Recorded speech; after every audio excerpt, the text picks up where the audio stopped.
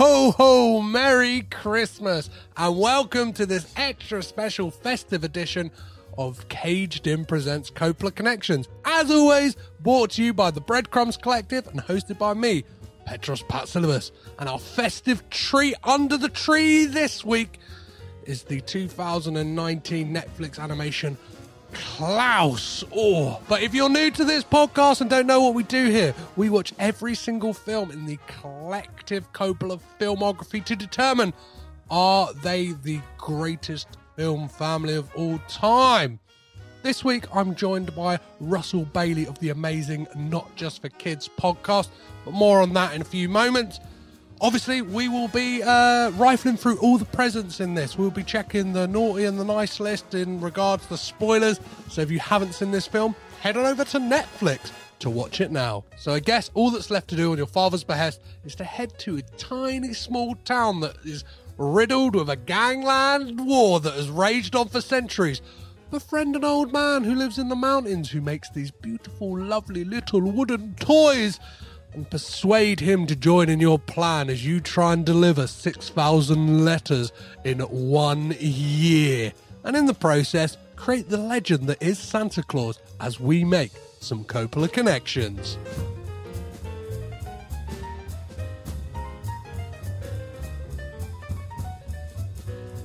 As the festive season is upon us, it's time to head to Smearensburg to try not to get caught in a war of two feuding families whilst befriending a lone woodsman from the mountains as we talk 2019's Klaus, directed by Sergio Pablos and Carlos Martinez Lopez, written by Sergio Pablos, Jim Mahoney and Zach Lewis, and features a stellar voice cast including J.K. Simmons, Rashida Jones, Will Sasso, Joan Cusack, the late great Norm MacDonald, and today's Christmassy Coppola connection, Jason Schwartzman. The postman sent on this assignment to see if this film delivers is the host of the always enjoyable Not Just for Kids podcast, Russell Bailey.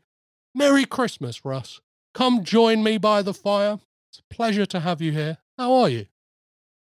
I'm all right, and Merry Christmas to you too. I'm very excited to be on to talk about this particular film. But yeah, it's lovely to be here to chat about this film around Christmas, because we're so close to Christmas. I'm getting excited.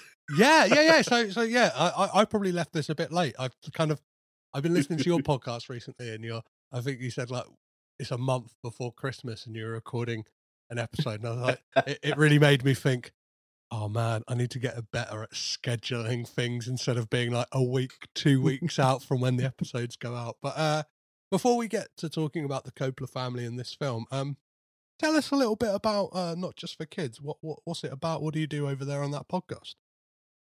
So Not Just for Kids is, and I've tweaked it slightly in how I describe it now. So it's about family films and the films you grew up with. So it basically means that I can talk about animation, like today's film, and like classic family films like Free Willy or Babe. Those are two of those we've discussed recently. And I can also cheekily talk about things like Terminator 2 and South Park the movie and Austin Powers, which are not family films, but also films that I watched when I was very young and shaped me. So yeah, so it's just basically during the first lockdown, I found myself going crazy because I was furloughed and at home with my kids and nowhere to go.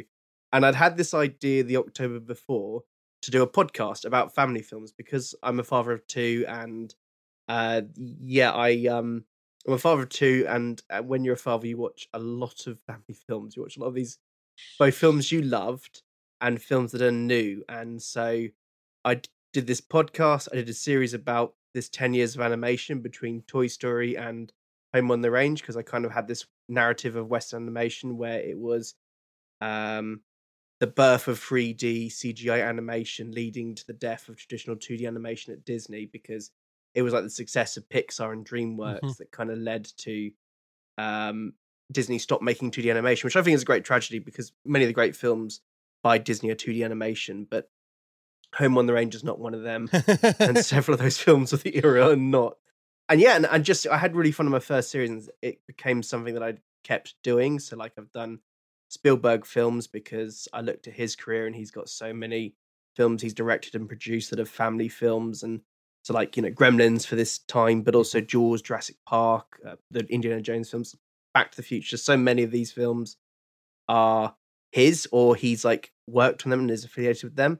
Then I did Studio Ghibli, which you came on for. You came and did Pom Poko, which I wasn't going to cover because I didn't quite know how to fit in the giant testicled raccoon film, but I did, and it was great fun. And I've recently done 90s, so I did like 22, 23 episodes on the 90s. Amazing. And covered like the stars of the 90s and certain trends. So there was like a couple of episodes about animal films. So like a lot of films about talking animals were in the 90s because it was kind of like the birth of CGI meant that we could have talking animals. Apparently, it was one of our great developments of the 90s. And next up, so right now I'm doing Christmas films because I love Christmas. So me too, man.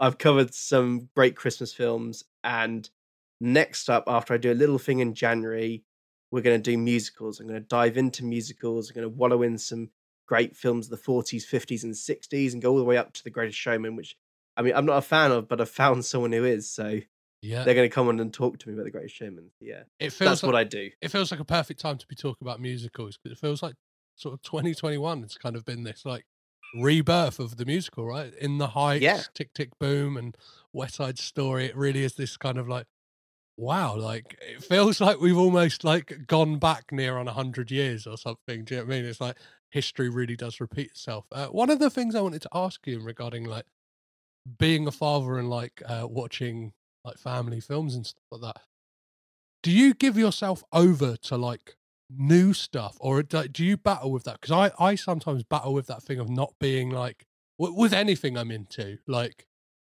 I know there's like books as well. I know there's so many books that I read as a kid, and it's like I often worry, like, oh, am I just trying to force feed my kid the things that like I enjoyed as a kid, or yeah? And how do you kind of embrace new films with your are you for that, or are you kind of finding a healthy balance between the two?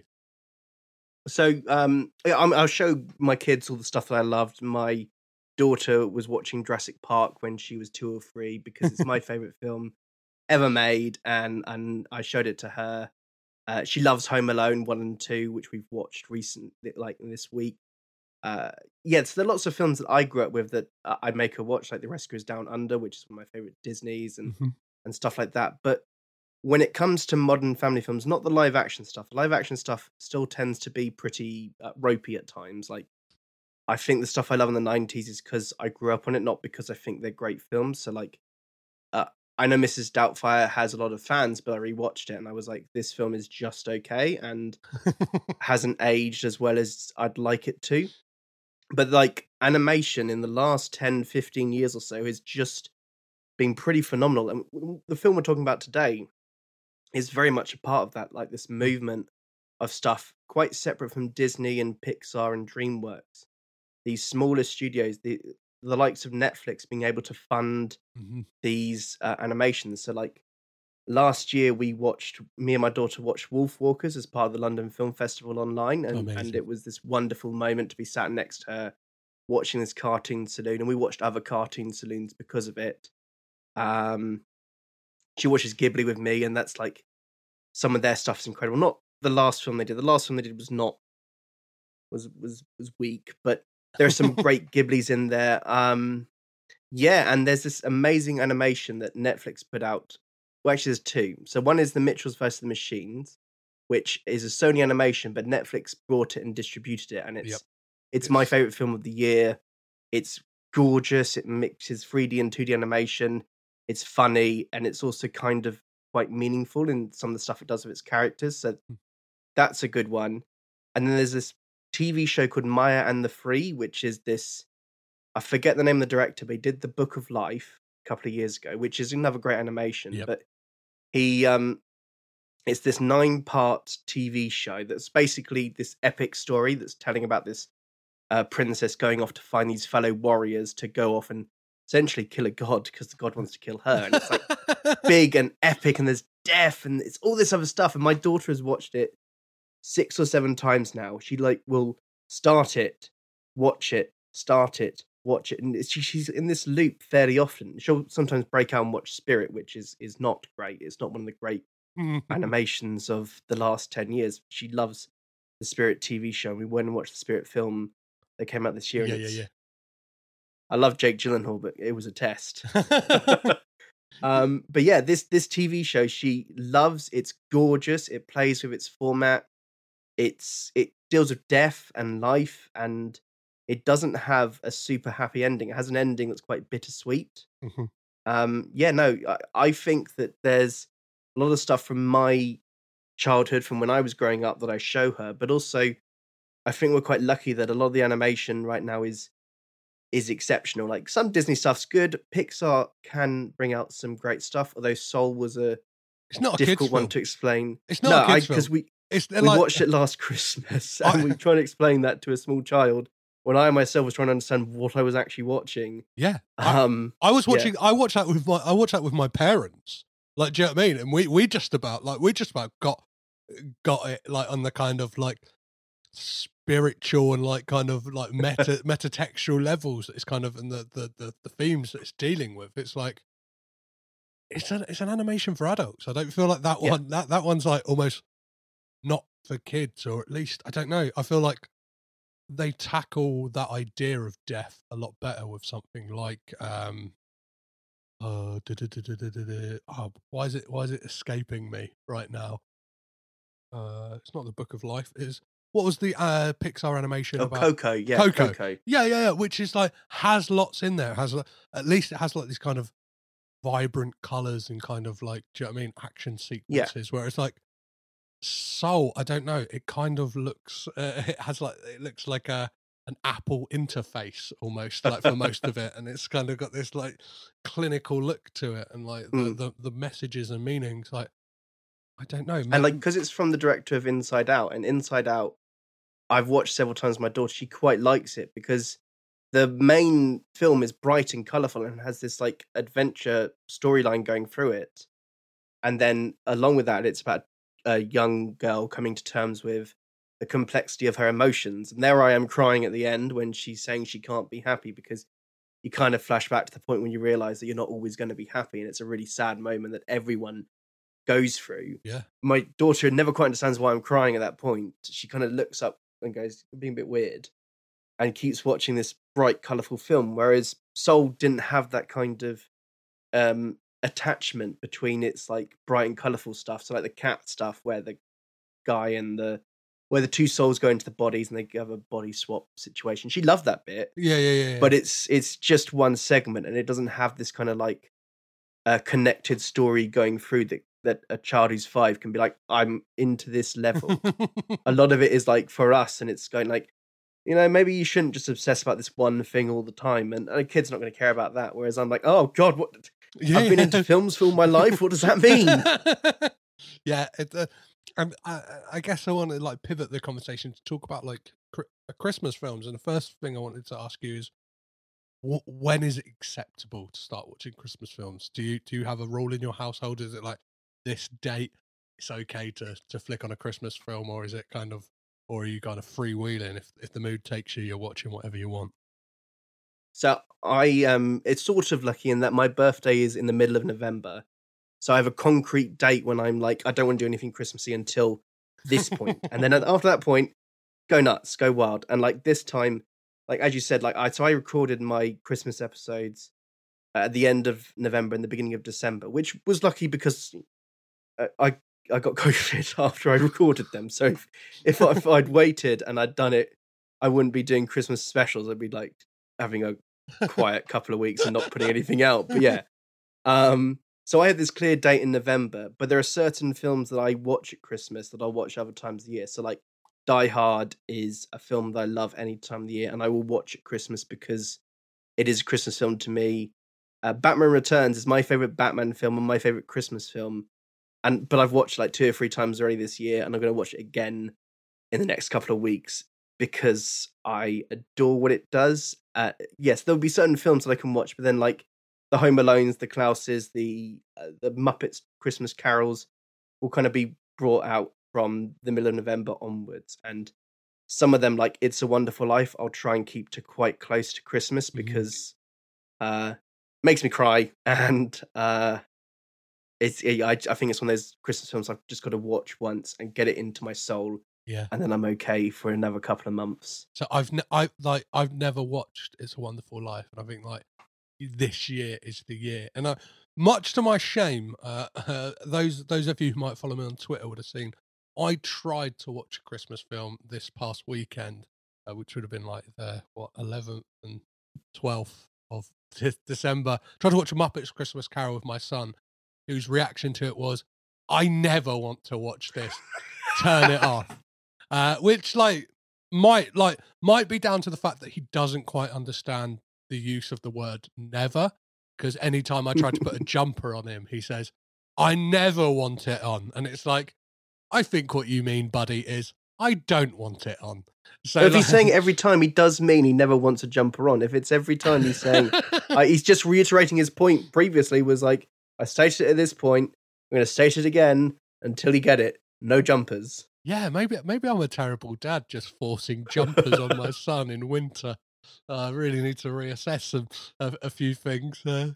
But maybe he needs to feel the cold, and then he'll like understand the importance of a jumper. Yeah, tough. Yeah, maybe that's what I do. I'll stick him out in the garden when it's snowing. Be like, "Where's your jump?" Dangling a jumper at the window, going, "Oh," and just wear all your jumpers and be really puffed up and be like, "I've got all my jumpers. I'm really warm. It's here if you want it, buddy. It's here if you want it. You just got to come inside and ask for the jumper." Yeah, maybe that's what I do. Some tough parenting. Thanks for the advice, Russ.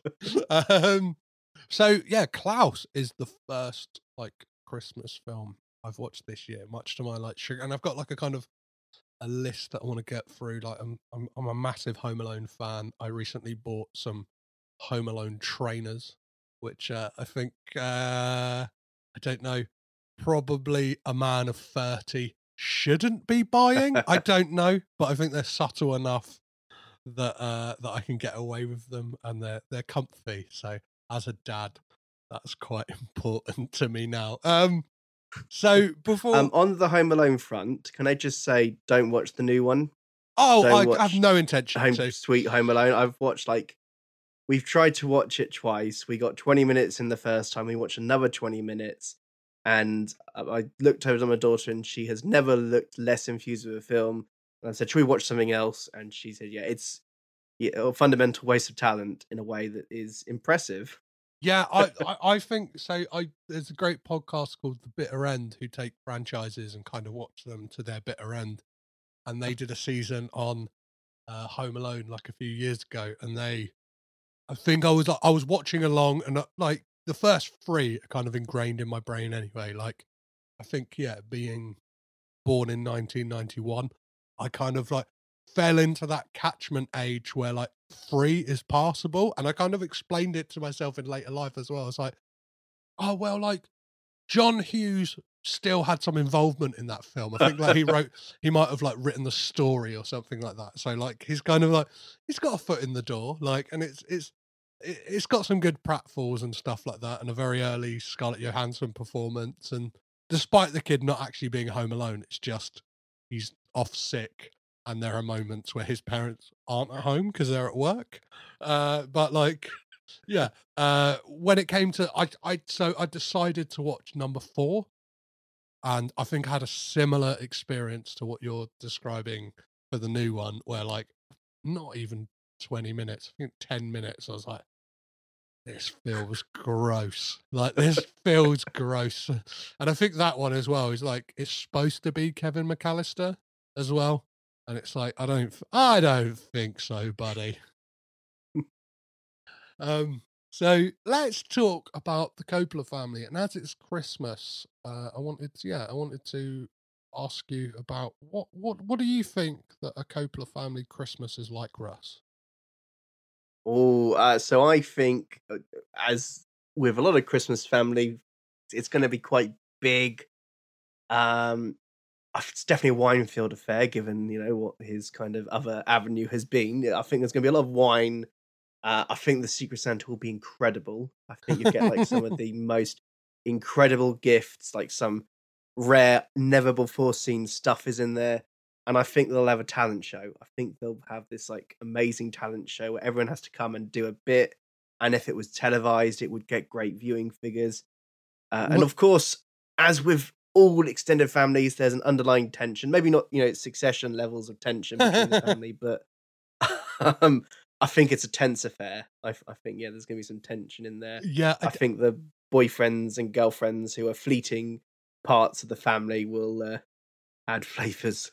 I think to your point of like the talent show, that's a really good point to bring up, because I know that when all of the kids were young, like so Sophia, Roman, Jason was involved, Francis Ford Coppola would get them to kind of write like one act plays or like kind of adapt a one act play, and then over the weekend they'd kind of have like theatre camp almost. And then like they would have a few days to prepare it, like kind of get it ready, and then would like perform it. And there's a great story of Jason Schwartzman, like he kind of adapted like a Tennessee Williams play or something like that, kind of made it like this like or Tennessee Williams-esque play about these like two men in a bar. And it's like you knew he was destined at that moment to play Max Fisher for one. And then like you kind of like you knew he was destined to become this kind of like, I don't know, eccentric but great like kind of comedic actor who kind of like like kind of tears through films. Like he's got an amazingly long filmography for somebody who's only been doing it since 1998 or something like that. And I definitely agree with you that there definitely will be. I reckon there'd be some tensions around that table. I didn't send you this, but is there anything like from I don't know, any film that any of the Coppolas have been in? Like, what would be your ultimate gift from one of them? Like, would there be like a kind of like movie prop or something like that that you would love to own, Russ? Oh, what would I love to own? I mean, some of the stuff that gets worn in Bram Stoker's Dracula is just beautiful. Some of those outfits are phenomenal. I'd love to dress like Gary Oldman in that film. I mean, I couldn't pull it off like Gary Oldman can pull off in that film. Maybe the whiskey that he sells in Lost in Translation would be a nice thing to have in the cabinet. I mean, I Oh, don't know if it's good definitely. whiskey, but it would just be like, and this is the whiskey from Lost in Translation. Yeah, And yeah, yeah.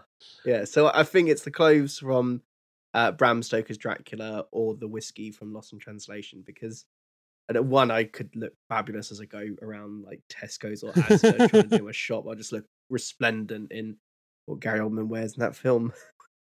I have an image of you now drinking whiskey by the fire on Christmas, wearing that red kind of armor that Yeah, that Gary Oldman wears, and that kind of weird like flesh. yeah, Do you know what I'm talking about? Like the kind of absolutely. flesh looking armor. I think that would be a perfect look, Russ. And I might have to do a really bad Photoshop job of that. Put it on the socials.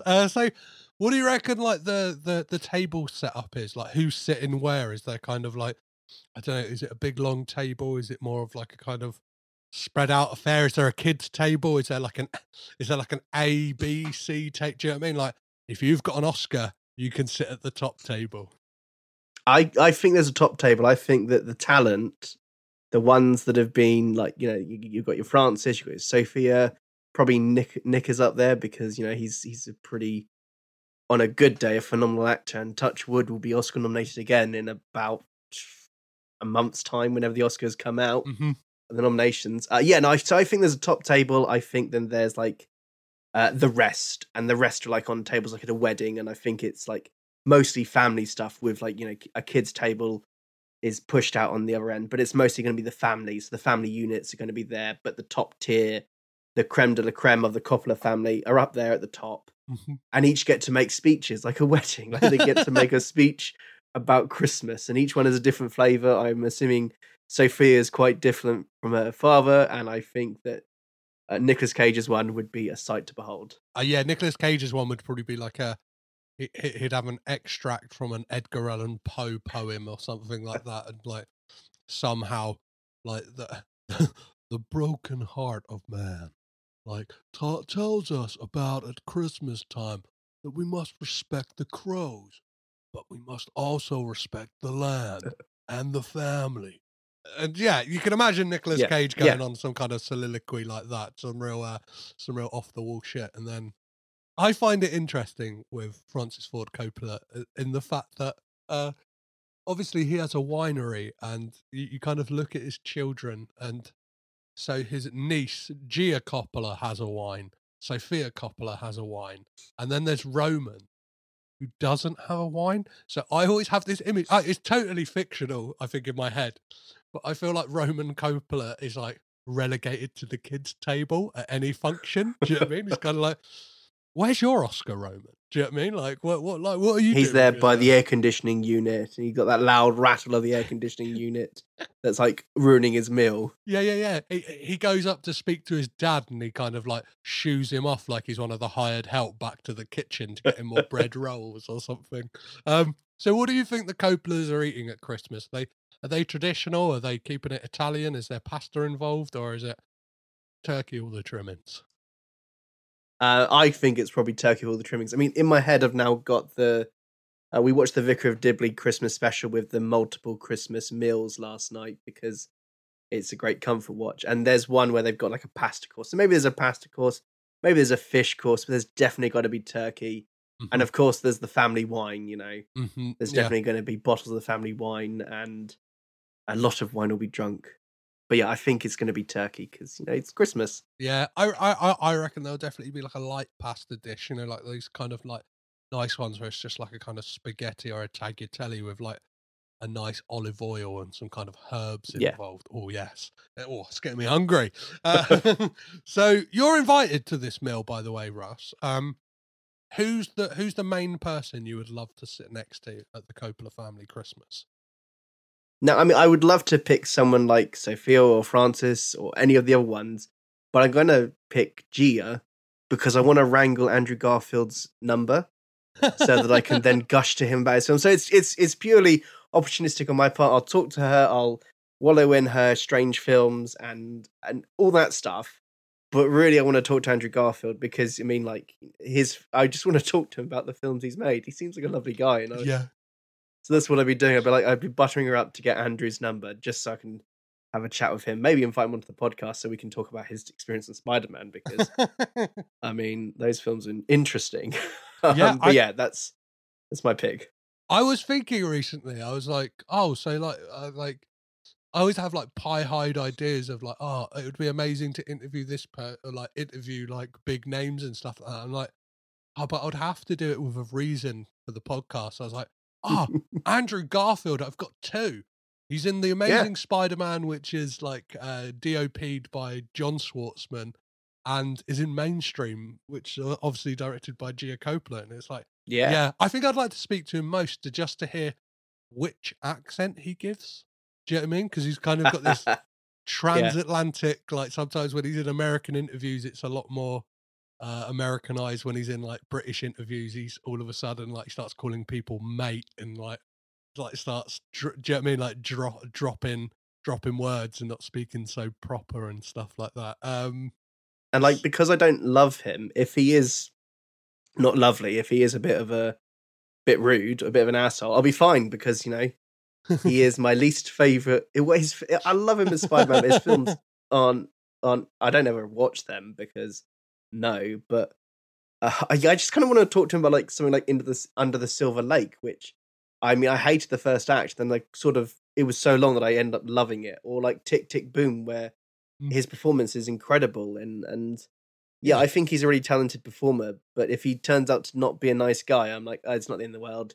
It's fine. Like, I had a thing. I fancied Armie Hammer for a very long time.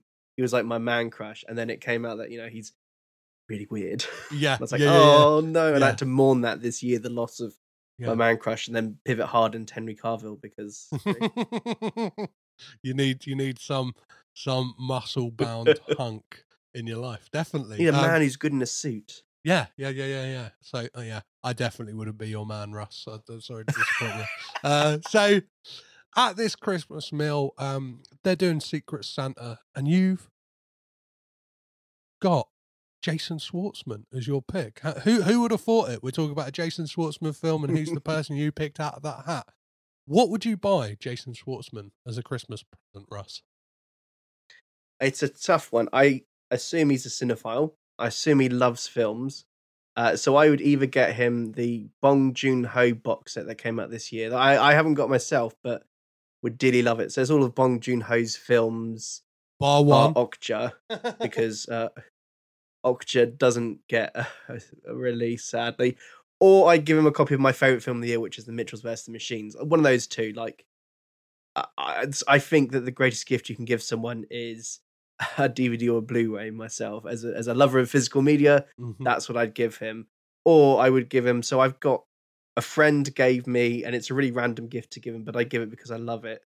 It's the I've got this poster of a front cover of a newspaper from Batman Returns of like the Penguin saying he's found his parents. And I give him that because I think it's a really great poster. But I think he'd be like, "Oh, that's a pretty neat film, thank you." Whereas I think the other ones are more just like, "These are great films, watch them."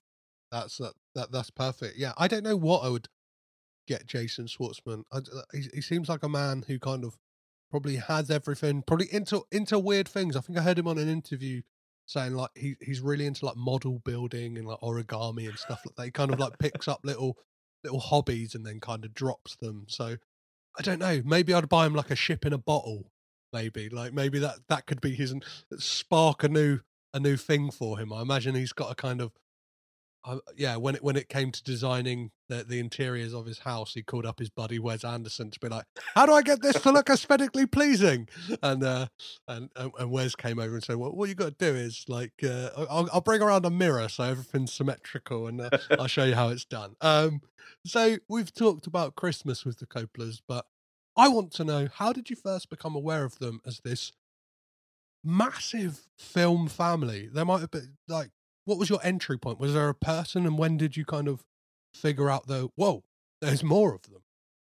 I guess it's mostly osmosis in its own way, that because I read Empire and Total Film, and I have read those since I was sort of 12 or 13, they kind of will mention the Coppola family fairly often, or they'll talk about films they've made, or they're like I knew that The Godfather was a masterpiece long before I watched it, and I knew that Coppola had this run of films in the 70s and 80s that were masterpieces long before I saw any of them. In fact, my entry point to his work is Bram Stoker's Dracula, which I definitely watched when I was like 12 or 13. My dad definitely lent me a copy of it and was like, "You'll like this film." My dad used to do that with films. He'd watch them and then be like, this is a film you should watch. So he'd give me like, Alien or Event Horizon or The Thing or something like that. And it definitely would have given me Bram Stoker's Dracula because it's, great fun. And it's big and colourful and gothic and weird. And there's, weird energy to it. He loves films with weird energy. So I think I saw that before I saw The Godfathers, before I saw any of the more, classic Francis Ford films. And we studied Sofia Coppola at university fairly early on. So I did film and literature at university. And one of our first films was Lost in Translation, which I'd watched before.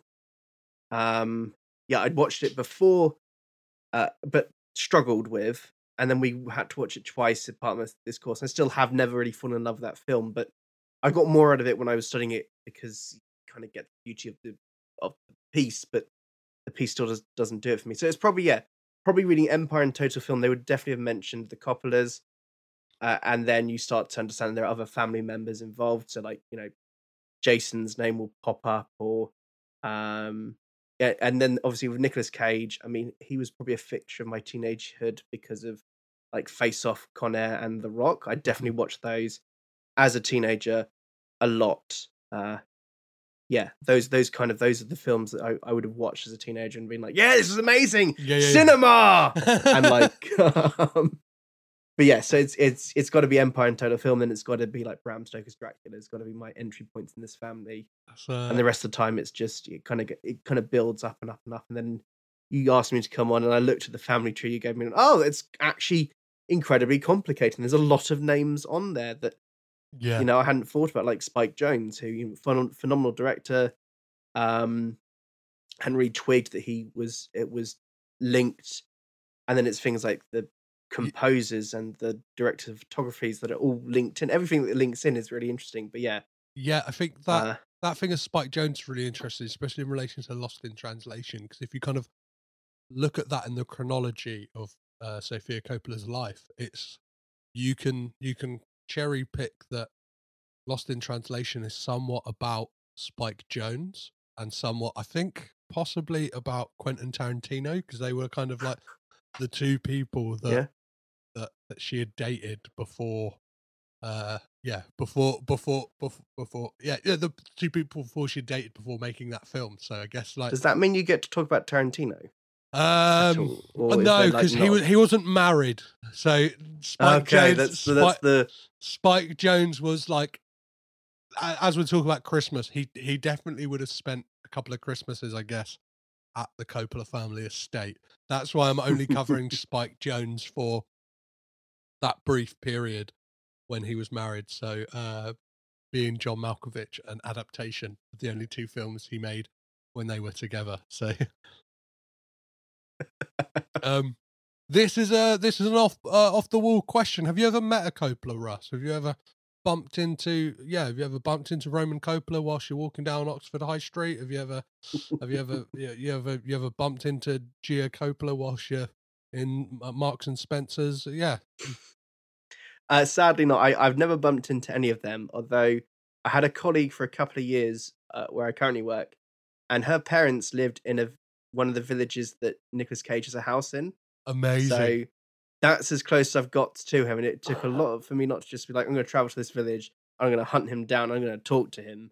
But yeah, it was that's the closest I've got to them.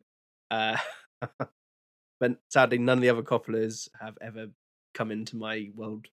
Well, sadly. There's still time, Russ. Don't worry. There's still time. There's still time for you. There's still time for me. So we'll get there. Don't worry. Have you met any of them?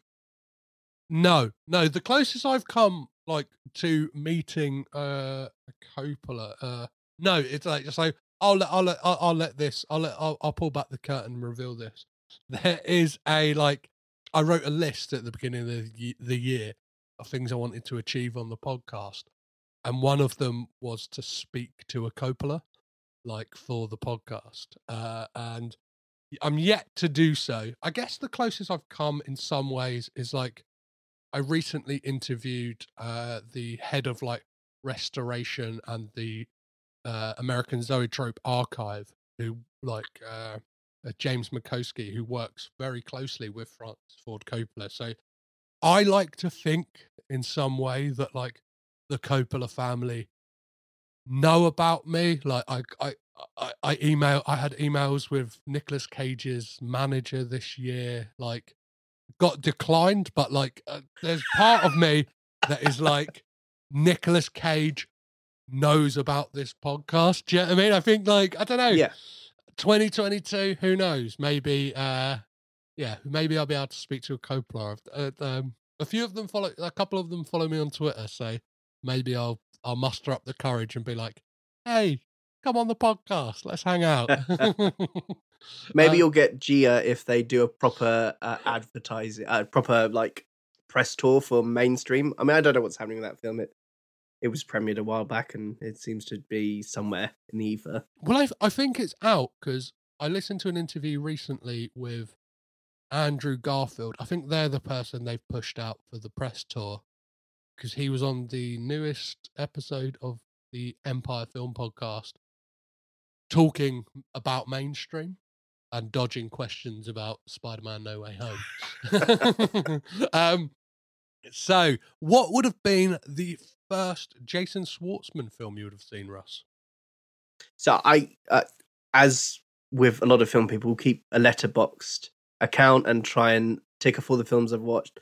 And I had a look at that, and it's probably, I mean, the earliest one that he's released is Rushmore, but I think the film that I watched was I Heart Huckabees, because I saw that when it came out in the cinema. So I think the first Jason Schwartzman I saw was I Heart Huckabees, and I actually quite have a soft spot for I Heart Huckabees. I mean, it's got all the problems of a philosophical film from its time, but I kind of have a soft spot for it. I think it's quite fun.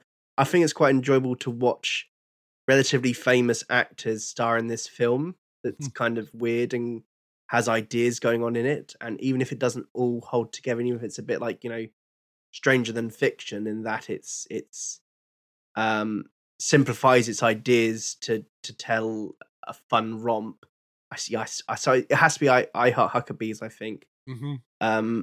I don't think I'd seen Rushmore before that. I mean, like I've seen all the Wes Anderson films, so there is that. But yeah, it's probably I Heart Huckleberries. A film I'm yet to watch and obviously yet to cover on this podcast, but like, It's probably not aged well, if I'm honest. I yeah, say that I have a fondness for it, but I haven't watched it in years. it's got the whole David O. Russell thing going against it as Yeah. well, and it almost feels like from looking at it, it looks like David O. Russell almost going, "Oh, Wes Anderson's doing these all-star ensemble casts. Like, maybe I should do that as well." Like, I think it's like kind of in quite close proximity to like the Royal Tenenbaums and stuff like that. And that's why he got Jason into it, because whether the Wes Anderson connection, and Jason's in all those Wes Anderson films. Yeah, yeah. So hoik him in, and Yeah, that's a rare double Coppola. Well, not a rare one, but like that's one where it's Jason and his mum, Talia Shire, both in that film. So yeah, it is on the list to be covered. I've got a guest lined up for that one. So yeah, expect I Heart Huckabees next year, I guess. Yeah, I'll get around to it then. So let's talk about Klaus, and before we do, here's the trailer. Hello? Jesper Johansson, postman. Mr. Klaus. You have a gift. You were meant for making toys. So I figured if you donate your old toys, I'll deliver them for free. Tonight, I go with you. There's no need for you to come with me, really. Tonight, then.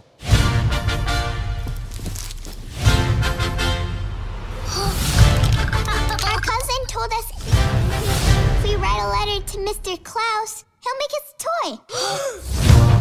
Dear Mr. Klaus. Dear Mr. Klaus. Shall we then? Yep. Mr. Klaus is the coolest. Klaus? What about me? Ow! What the loser? Oh yeah, well if I'm a loser, then you're too far. You're gone. Hey, what do you guys think you're doing? This is Smearensburg, the unhappiest place on Earth. And you two can't change that. The postman and toy maker are brainwashing everyone! We need to show people that a true, selfless act always sparks another. Hi! What's happening right now? Oh no. Holy mother! What happened? Not a word. You just sit there. Be all magical and awesome.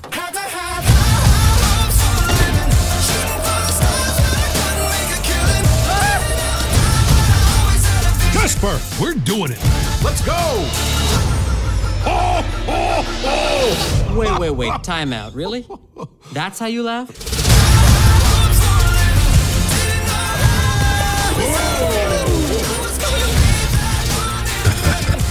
Come on, we're running out of time. Those kids are counting on us. If we don't stop them tonight, this town will never be the same! Destroy those toys. No! Ah!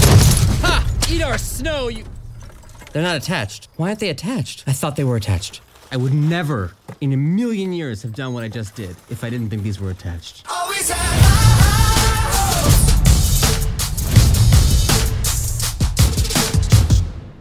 So, Russ, what is your relationship with this film, and when did you first see it? So I have a pretty positive relationship with this film. I first saw it when it came out. So when it first came on Netflix, I watched it probably the weekend after it came out. So the nature of my job means I'm aware of everything being released in cinemas in Oxford and the surrounding area. So I have to put them into the website I run on. We put all the showtimes in. So I'm just super aware of what's coming out, and I live vicariously through that. So I don't watch all the films or all the other stuff. I'm like, oh, this film's on, and I can kind of keep tabs in my head. And so this, I was aware of when it screened at a cinema in Oxford, and I thought it looked fabulous. And so I watched it when it came out, and yeah, it was fabulous. I immediately took to this film. It made me cry the first time I watched it, and it makes me cry every time. We'll probably get into the fact that it makes me cry. But yeah, no, so yeah, I have watched this every year since. I mean, it's only been out for 2 years, but I've probably watched it a dozen times already. So I've watched it 4 or 5 times a year. it's a firm staple in our festive roster. It's one of the ones I can watch fairly early on because it's not like Home Alone or Gremlins or It's a Wonderful Life, and that those feel like staples that I have to watch quite close to Christmas. This feels like one that I can watch several times in a year, and I love this film for what it is. I know what you mean. Like Home Alone for me has got this thing in my head that I have to kind of watch it in like the time frame in which it like plays out. I kind of like, do you know what I mean? It's like it's a few days before Christmas. I have to watch it, and like I have to get a cheese pizza, and I have to get a cheese a whole cheese pizza all to myself. Like I have to get that. Like I remember a few years ago, I watched Home Alone. Like had the cheese pizza, and then like woke up in the morning. I was like, still living at home at the time. And like woke up in the morning, and everyone had like gone to work, and I kind of had that like Kevin McAllister moment of like kind of like Mom, Dad, Uncle Frank, Buzz, like everyone was gone. I was like, I was in my 20s, so I don't know what I was going to do that I wouldn't have done anyway. Do you know what I mean? Like, probably a lot more sordid than what Kevin McAllister gets up to. I weren't jumping on any beds. Oh, very gentle. What he does, nothing too. Yeah. He just tries to kill a couple of like middle-aged blokes. So did you get to see Klaus in the cinema? You said it was. I didn't. I kind of wish I had, but. It's like one of these Netflix releases that gets like a week in the cinema, and I don't that often see them. Like I saw The Irishman in the cinema because I was like, Scorsese in the cinema, gonna go watch that, and I saw Roma as well because I go to the London Film Festival every year, and there'll be films that I'm lucky to catch. But I don't tend to watch Netflix films in the cinema, which is to my fault. But I'm like, I'll watch them when it comes to Netflix. Same attitude with this, like. I didn't see in the cinema. Same thing. I had the same thing this week. I was like trying to I've got a pretty like hectic podcast week this week, and but I was like looking, and I was like, oh, Don't Look Up is playing at the Everyman near me, and I was like, I've kind of like been jonesing for an excuse to go there. Do you know what I mean? Because it's like lovely building, lovely cinema and stuff like that, and I was like, oh, that could be like my little Christmas treat to myself. And I was like, if only I had like scheduled myself better and wasn't recording like a podcast every night of the week this week, I could have gone to check out that film. But there is that thing. Like one of the reasons I didn't go see it, like yourself, is like, well, it's on Christmas Eve on Netflix. Do you know what I mean? That feels like the type of thing like I don't know, I could probably persuade my parents on Boxing Day to maybe like after a couple of mulled wines we can sit like I don't know, I won't tell them about the kind of Adam McKay of it all and just be like, Meryl Streep's in it, and they'll be like, oh, if Meryl's in it, let's give it a watch. And then before I know it, I've kind of like indoctrinated them with some kind of what is it like environmental like kind of like, do you know what I mean, like messaging, the message like, and did you get the message at the end? This is the message. We're destroying the planet, guys, come on, stop using so much plastic. So Klaus, like I think I'm similar to you, and well, not that I had no idea it was coming out. I think like 2019. I think I saw like when it came on Netflix or like on social media or something like that, and then saw that like just the animation style of it. It's like, oh, that looks really interesting, and it's like it's the first Netflix animation, right? Like which. I think it's the first that they co-funded. I think there were animations that they purchased to distribute, but this is the one that they commissioned to get made, and so it is a Netflix film more than something like The Mitchells vs. the Machine, which is just because a Sony film. Sony stopped releasing animation in cinemas. So that and Vivo are two recent Netflix ones that are not Netflix films, but Netflix have like exclusive streaming rights to them. But this is like a small studio made this. Netflix commissioned them to make it, and it's a Netflix film. And I kind of quite admire sometimes when Netflix does this, like, when it works, when they pull off these like really good, interesting films.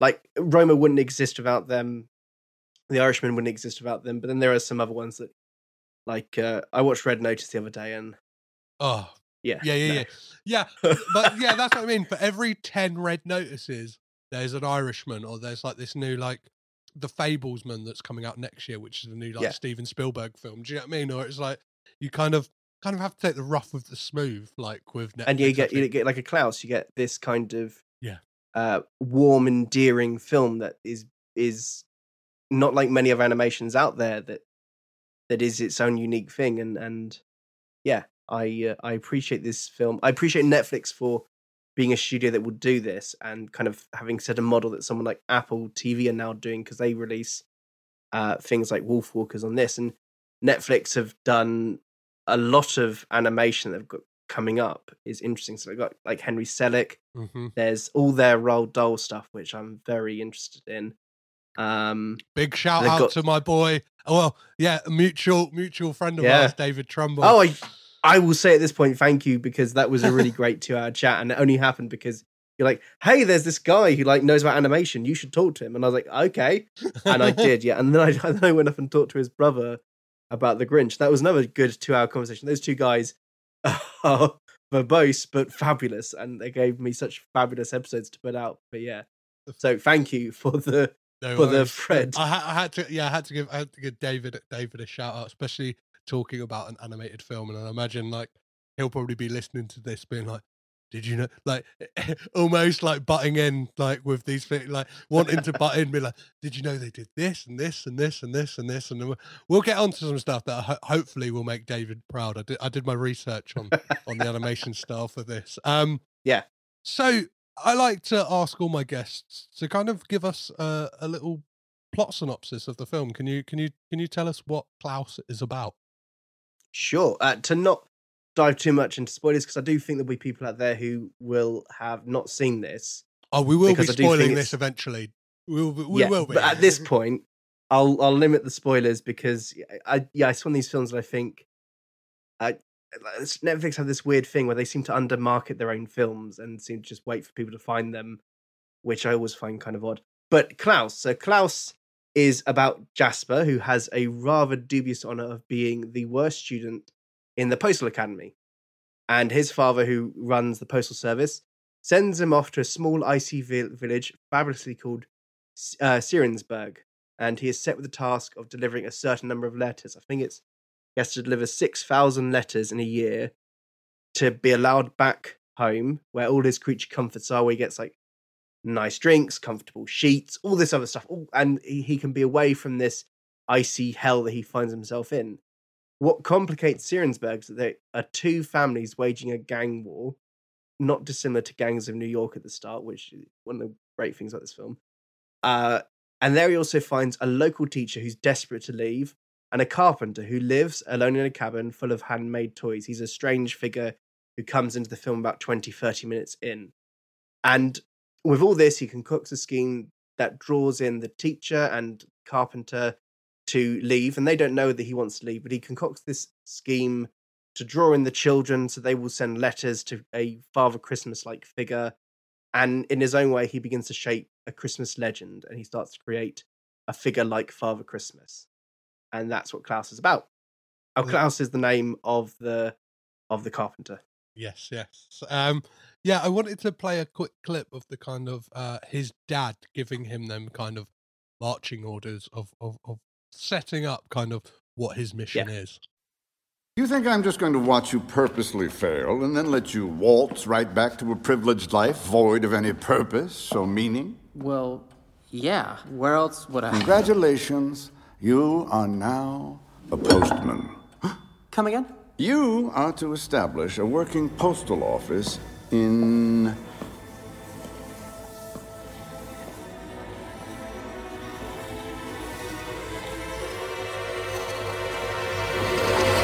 Smirensburg.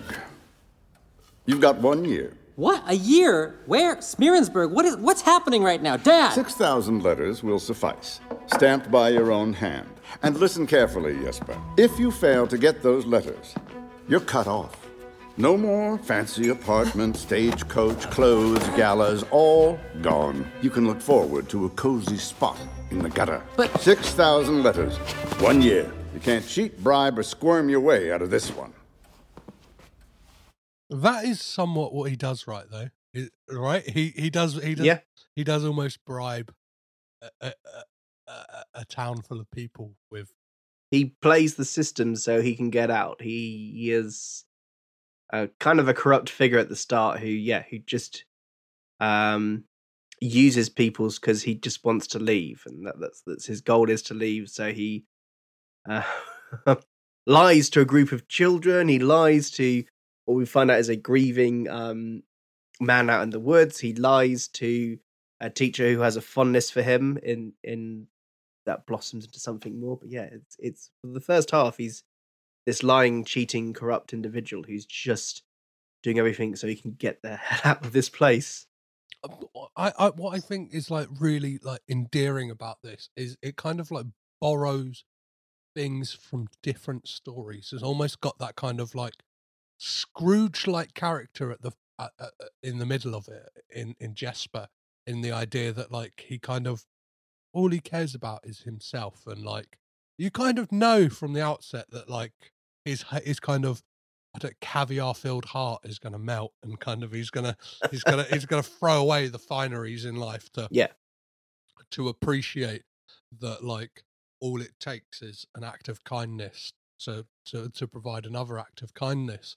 And I think Jason Schwartzman is perfect for a film like this because he can do this like slightly smugness, and he can, but like an innocence to him that no matter how smug he's being, you kind of like you're warm to him. Like they play it really well, I think, in this film, that like he doesn't feel like an absolute arsehole. Do you know what I mean? You are still rooting for Jesper despite like, and it's the kind of machinations of the plot work in such a way that like you almost like you forget about this ploy because he's getting caught up in it. You can see the joy on his face and the joy that he's bringing to this town that you're not there going, oh yeah, but once he gets to 6,000 letters, he's fucking out of there. He's like, bye Smearensburg, bye Smearensburg. Like you guys are in the dust. I'm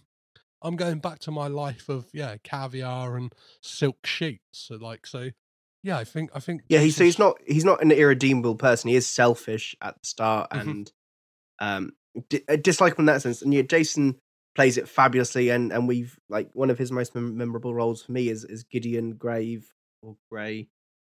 in Scott Pilgrim, and like playing that fantastic asshole villain that he does. And there is hints of that at the start, and then it kind of melts away. And the whole thing with any of these kind of films that are about people doing duplicitous schemes is that as the scheme goes on, obviously they will get more into where they are, they will get more into the people they're surrounded by, and so the scheme will kind of go to the background for them. They're doing it because they've kind of developed a warmth and kindness within them, and that's what this is. It's about developing warmth and kindness, and it's a fascinatingly cold film at the start that kind of a warmth kind of breeds within it and kind of gets warmer and warmer as it goes on. But it starts with this wonderfully cold film that's just beautifully done, but so cold and so not unpleasant, but unwelcoming. It's really interesting that as a film it's quite unwelcoming at the start. It doesn't draw the audience in by being warm at the start. It says this is a cold place, these are cold people,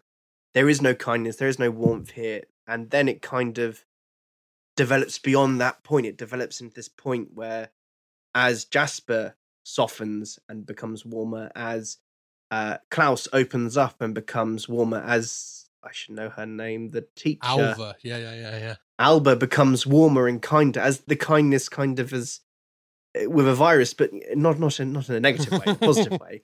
A positive virus kind of spreads through this village and through these people, and we kind of see it happen.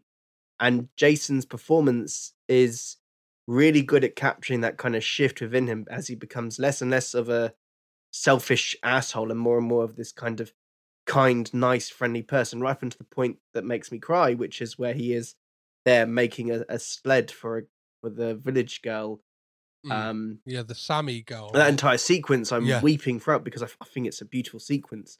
Yeah, so at that point where he is so invested in this, in the positive side of the scheme, so invested in getting toys to children, that he'll make a toy, even though he has none of the skills he needs to, even though we have established that he's lazy and untalented as a person, and willfully untalented, like he's willfully sought to avoid responsibility and avoid skilling up, and that's the wonderful shift. And yeah, Jason's performance carries that shift from him, so that by the end, when he is this nice person, we can go with it, and we even like it, and we even accept it, and we're kind of fine with it, even though at the start he is selfish and kind of dislikable.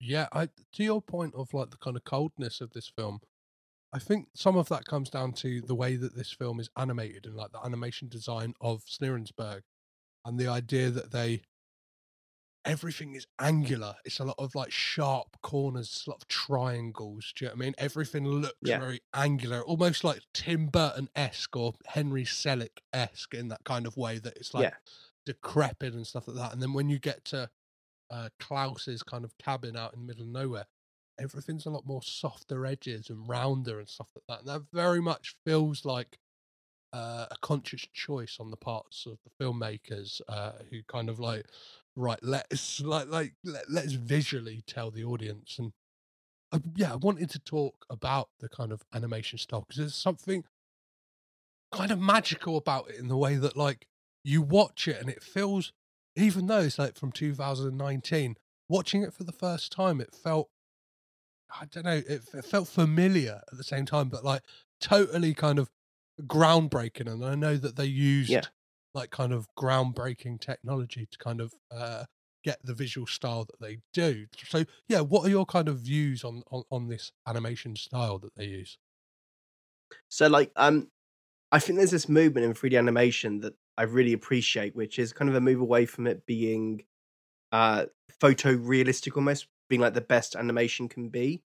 So like, I mean, that's still what Pixar are doing. Pixar's still out there making as close to humans as possible, all that stuff. Whereas the really animation that I've drawn to is the one that kind of is learning from what worked with 2D animation, which is imperfections, and kind of putting in this. So you say like there's like the angular design, like the village is designed and it's very rickety, and the characters themselves are never kind of, they're not realistic proportions. There's like the two giant kids, one from each set of family, and they're huge, and the character design makes them unrealistically big. And then you've got Joan Cusack's character is bent double and looks frail, and there is that kind of Henry Selick, Tim Burton, even Quentin Blake's Roald Dahl drawings. So like I have just started, because why not, reading to my 5-year-old Roald Dahl's books, and we've just read George's Marvelous Medicine, and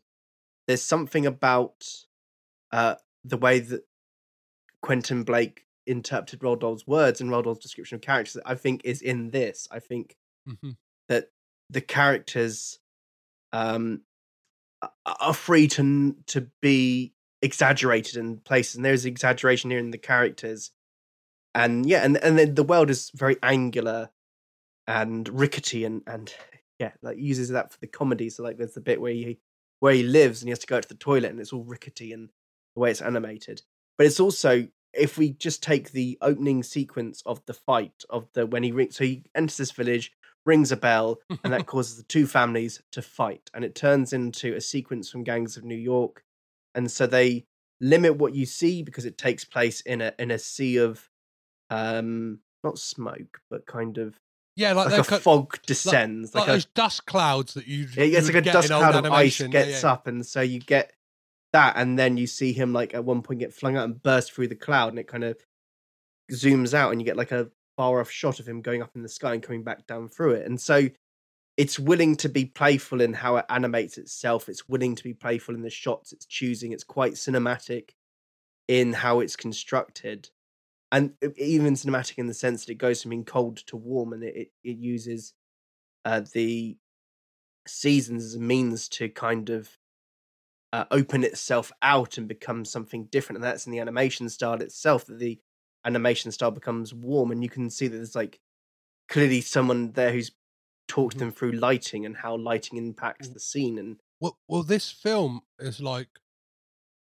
is groundbreaking the way that like it is all still like, apart from a few small things, is 2D animation, but they came up with this like lighting and texture, like kind of pack, like kind of AI almost, that the animators could go in and fine tweak.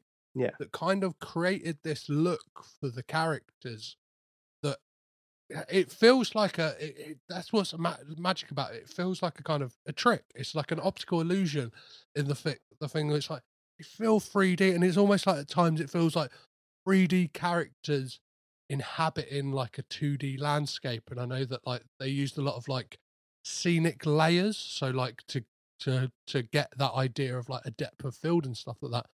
But it's all 2D, and like the way that like the characters look. And there's a great video which I'll put in the show notes to this that kind of like breaks it down very quickly. And I know that Sergio Pablos kind of has this rich history with Disney, right? Like kind of so like his career was initially as an animator at Disney, and so how Disney worked with their 2D animation was they would have specific animators on for specific characters. So like he did Frollo in The Hunchback of Notre Dame, he did Paris in a Goofy movie, he did Tantor in Tarzan, and he did Hades, one of my favorite animated characters ever.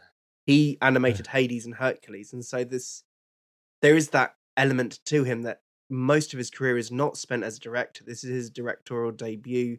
He was a writer on Despicable Me, but his work is so much been about animation. That's why I guess the character design here is one of the strengths of how this looks, in that every single character feels like they've had one person work on them for 6 months to come up with the perfect way for them to look and feel and walk, and their gestures are perfect. So how Jasper, his gesticulations are so spot on.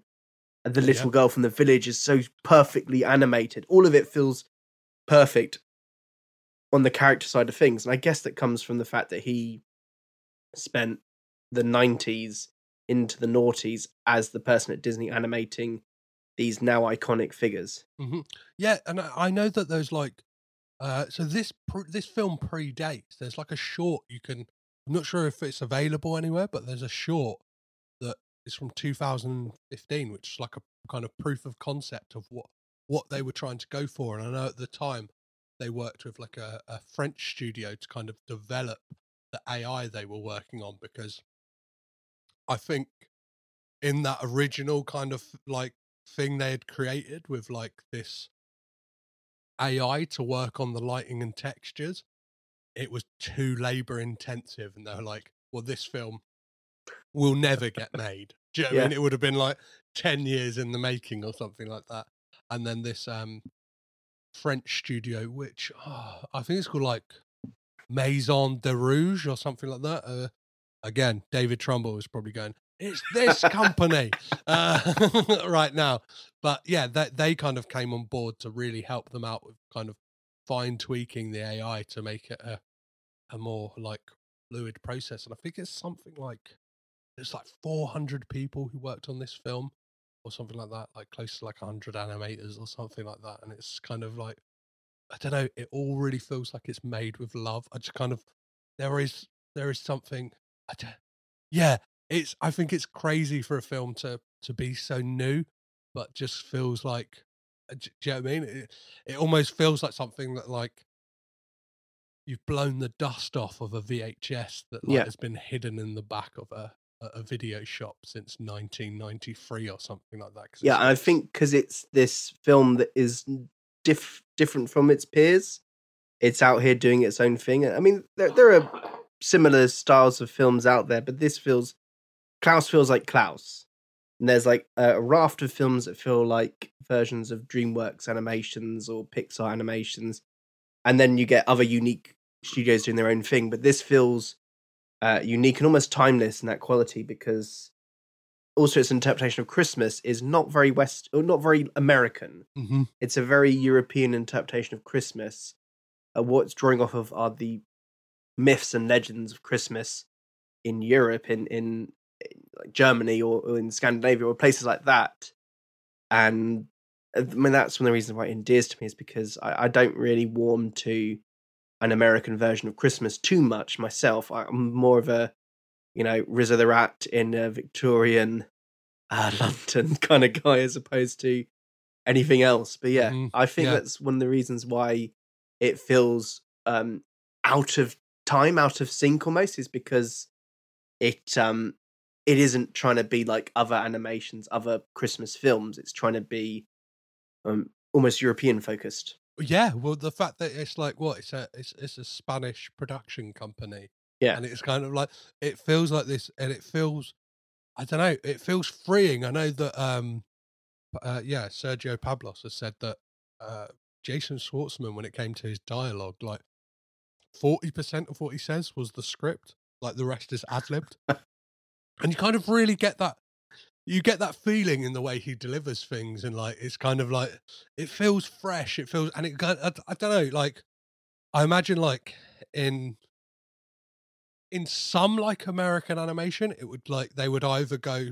Well, you look back at like Aladdin or something like that. It's like Robin Williams is probably 100% like ad-libbed and stuff like that. But this kind of feels. Yeah, he's like, doing stand-up, and they're animating his stand-up. Basically, that's what. Yeah, Aladdin is. And then, but this like feels like, I don't know, there's like a freeness to it, to kind of like find the character and kind of like, here is the bare bones of the story, like, and the message, like the message is still going to stay the same, but like really, really work around it and like work with it. And it's, I don't know, there's just this, there's so much beauty in this film. So let's talk about some of like your favorite scenes in this film. Of course, Russell. Yeah. So obviously, like we've talked about the opening fight, which is probably my favorite bit of animation in this film, because it is so chaotic and energetic a moment to fling into this opening that's been a bit slow and cold. But yeah, I love this film. I love how it introduces characters. I love the first time we meet Klaus, for example, out in his woodland retreat, essentially, because he's basically retreated from the world. I like all that stuff, and how, again, that's being led by the energy of Schwartzman's Jasper, because Schwartzman does all the talking in that scene up until the first time J.K. Simmons talks, and yeah, that's a great sequence. And it has a lot of fun then with their kind of their escapades, their kind of delivery of gifts. And so we get some nice short scenes of Jasper being hurt or kind of having to do with dogs, fire, all this other stuff. And it's just there being used for us to make him into an endearing figure. Kind of that kind of like transition from a selfish prick into a nice guy. The film's not scared as well to play that scene of when Jasper first goes out to Klaus's like cabin. It's like quite scary. Like I'd like to know if there's an intimidating quality to Klaus that never really leaves the character. Never really is not an intimidating figure.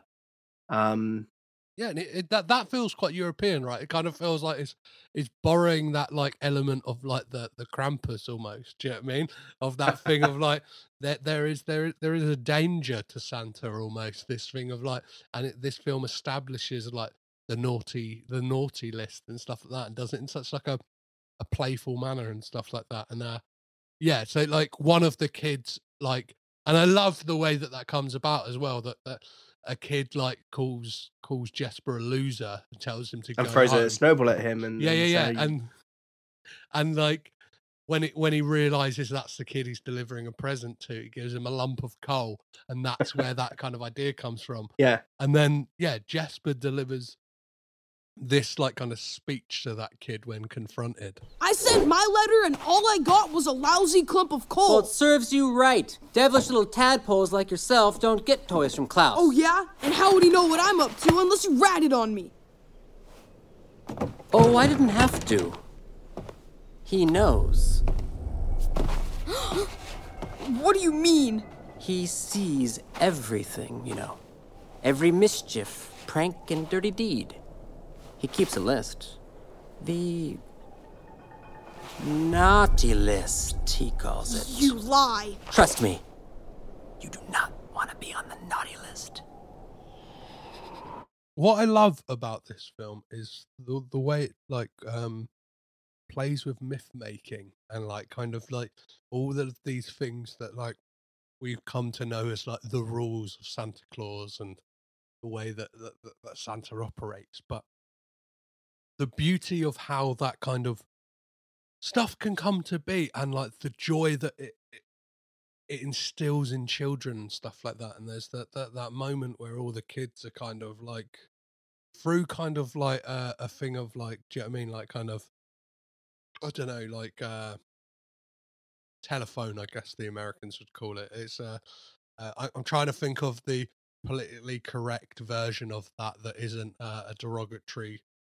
Yeah, do you know what I mean? Like, do you know what I mean? It's kind of like, so they have like the story kind of evolves as it's told around the village, and that is a really great thing about this film is that it's about the act of storytelling. It's about how the community itself tells the story, how it takes things. So there's about halfway through a confrontation sequence, the two families who decide they're going to work together, and one of the many amazing moments with Joan Cusack, who is fantastic in this film, and you always forget just how amazing Joan Cusack is.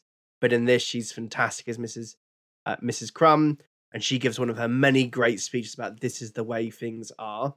yes, And then they get chased, and because they get chased and they kind of fly through the air on their sled with their reindeer, a child sees that, and so it becomes added to the myth that Claus flies. He flies, and that's how he distributes his toys. And so it's just this wonderful points are made that all these things, like Jasper putting in a bit of coal into the kid who doesn't like as his delivery, becomes part of the story, and it becomes more and more the story. And it's kind of like the acts of kindness multiplying are tied into this kind of story that's being kind of blossomed and complicated by the children, almost separate to the people running the scheme, because they're just doing their thing, and little snippets of that will then feed into a wider story of who this Klaus figure is.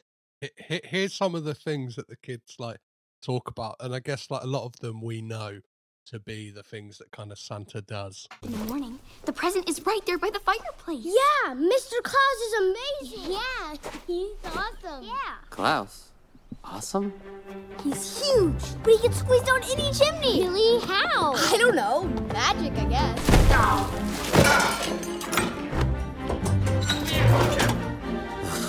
If you leave your socks hanging on the mantle, Mr. Klaus will fill them with toys. He only comes when you're sleeping. No one has ever seen him. It's like he's invisible or something.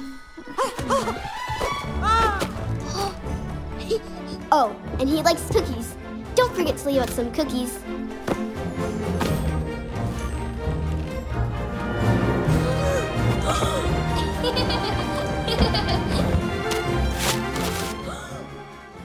What I love about that is the fact that all of that is interplayed with Jesper kind of like going in and out of the houses and stuff like that. And it's I think that's one of the things that this film really speaks to, and I think is the core of what this film is about. That obviously, like, the myth, the legend is this lone figure Santa Claus who's doing all this stuff, but what this film is really talking about is those acts of kindness, and it's almost any of us can be Santa. And I feel like it's kind of, it feels like it would be a beautiful like transitionary film for a kid when like that inevitable conversation comes when like you have to talk to your kids about when they've heard at school that Santa's not real. And then like I think this film will be a great tool for them to kind of like go, hey, it doesn't matter. Do you know what I mean? It's the fact, like, if I can give you a gift, if you can do something nice for someone, like the idea of Santa exists. Like it's not a tangible thing, but it's like the idea can still be real. Do you know what I mean? Like no matter how old you are, Yeah. even now at the kind of, I don't know, cynical age of 30 or older, like I can still kind of have that Christmas magic, and it's the joy of kind of doing something nice. It might not even be like giving a gift. Like that's just a nice way of kind of visualizing it, and kind of like, I don't know, what in this capitalist stink cesspit that we live in is kind of a good representation to show your affections and kind of appreciation for other people. But this film really gets to the heart of it, and it is those beautiful things to like share with people, and kind of bringing people together that means more than kind of Christmas. And we can all, yeah, it's almost like that thing of, it's that Spider-Man into the Spider-Verse thing. It's anyone can kind of put on the mask. You can kind of, anyone can be Spider-Man, anyone can be Santa. Yeah. Do you know what I mean? Like you can, if you do that act of kindness, whether it's not about giving to receive, but it's like that could make someone's day, and they want to do something great for somebody else. And it's kind of, we all keep doing that, then we'll all be in a much better place. We'll be in that be in an ideal utopia that we're yet to see in this world. Yeah, and there is this wonderful optimism in the film that even where the authority figures, so the two sets of families, are set on fighting, and they kind of unify so they can get back to the position where they're fighting, it's this idea that that kind of kindness and hope will not be killed straight away. It can still foster and exist, because the people who are doing it are the young, small children. So that's part of who they are now, is that they'll be kind and they'll pay it forward and they'll help heal the community around them. So it's quite optimistic about what young people can do, which, I mean, given the state of the world, we kind of need young people to be able to heal the world. In a not Michael Jackson sort of way, in a like a nice, not in that sort of way. But yeah, and like this whole like kids telling stories and creating a myth, that's what children do anyway. That's what my daughter does anyway. She'll talk to her friends about things, and they'll create stories and they'll create ideas, and they'll take threads of things and they'll develop their own stories. I did it as a kid, and it'll happen. It is happening with her. Oh yeah, and this film captures it really well. Yeah, my son just puts 2 and 2 together and comes up with 5. Like he kind of he's creating myths. He recently told his mum, when she asked him, "Oh, did you have a good weekend at Dada's?" He said, "Yeah, Dada's gone to work.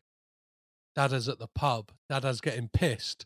Which was like a real like kind of like eye-opening moment for both of us. Like, oh, he's done his first swear, but he's obviously figured out somewhere from like hearing conversations that like people go to work and then go to the pub and get pissed. He might have overheard a phone call or something, and has kind of put those things together. But he's just created this myth about me that I don't go to work, I go to the pub and I get pissed. So yeah, even as a 2-year-old, he's ratting me out. On your point about kids, and this is something that I think this is one of the things that really gets me, this film, is that there is a thread throughout this film all about how children are like a product of where they live and the environment that they live in. And like that's kind of like what really breaks my heart in this. And it is that beauty in it, that it is the children who can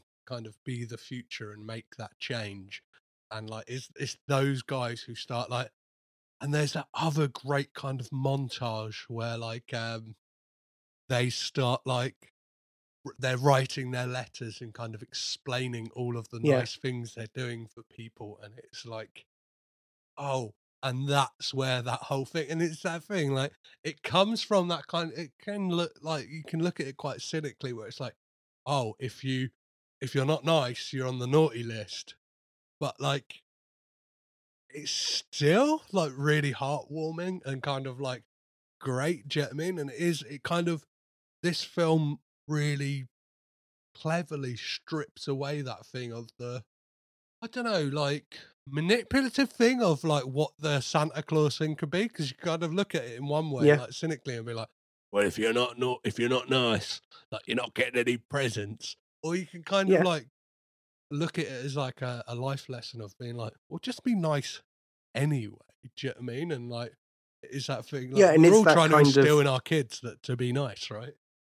it's telling them that even if they don't think anyone can see them being nice and doing the right thing, someone is seeing that and they will be rewarded for it. And even then, it's not about being rewarded. It's just about being the act of being nice and kind. And one of my favorite moments in this film is linked to the act of writing. It's when the teacher, hold on, Alva teaches a class to write their name. She teaches a child to write their name for the first time. And it's just, you get to watch in this film how children that haven't had fun or love or kindness, how they can blossom and better themselves and better the world around them. And the first act they do is to learn to write their name. And that's a really powerful moment. And I think for anyone, but you got kids, and when you can see your kids start to get more and more developed and become, better, more human, as opposed to these like blobs that are running around taking your stuff. Yes, that's a moment I love. I love the way it's played. I love that it's quite subtly played. Like Rashida Jones' performance, that is quite subtle and underplayed. It doesn't dwell too much in that moment of being, hang on a second, these kids can't write. And yeah, it all kind of feeds in this like representation of children as being capable of being better. Well, yeah, I think that is that the scene that's kind of capped off with her kind of reaching into her savings to kind of be like, yeah. I'm going to turn this school around. I'm going to actually like, and it is that, it's that ripple effect that Jesper doesn't know that he's creating. And it takes her later on to show him like, this is what you've done to this city. Yeah. Do you know what I mean? This is kind of like what you've shown everything. I wanted to play a little clip of Rashida Jones just so people can hear how great this kind of the performance is. Starting far, far away from here. Where's that, Alva? Someone would have to be pretty stupid to want to leave this place now, don't you think? I guess. You guess? Oh, wow, you have no idea what you've done, do you? Ugh, come on, I'll show you.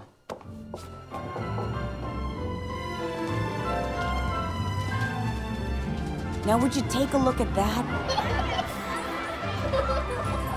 And she shows him kind of, he has turned Smearensburg into kind of like Whoville, right? In this kind of, in this it's got like a nice German market, and there's music being played, and like people who are fighting are now part of a band, and all this stuff. And the film spends 45 minutes slowly opening up the world to show this is happening, showing that these acts of kindness lead to other acts of kindness, which lead to other acts of kindness, which leads to friendship. And this town village that hates itself and hates the other members of its town and village are able to move beyond that point. And it's a really interesting film in how it represents how you heal hate and division, which is that you kind of give something to fill the void that is hate and division. It's that you put something else in there, which is friendship and kindness and warmth, and you open up the possibility that there is a better world out there. And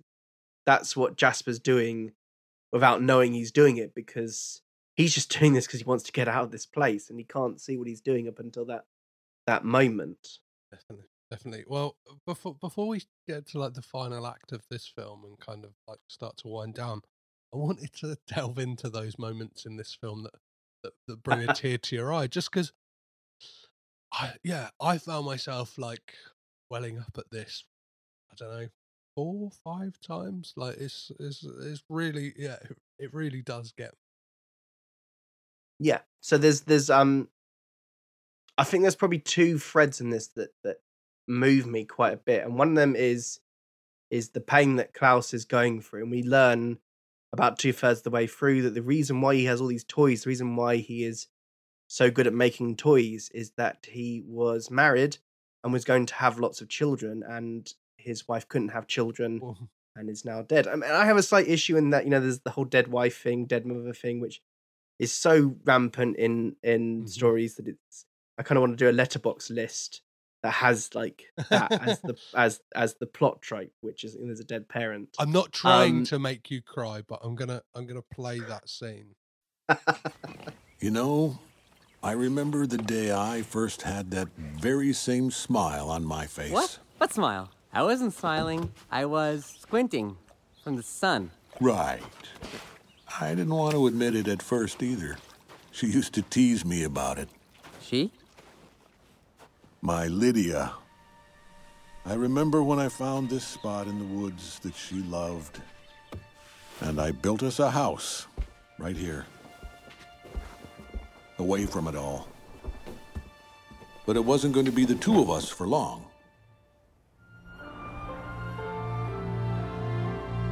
We wanted children.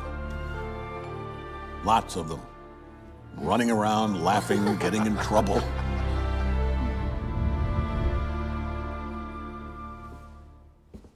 While we waited, I started making toys for them. And we waited, and I kept making toys and more toys. Oh, here's another one. What do you think? And we kept waiting, but they never came. And then she got sick.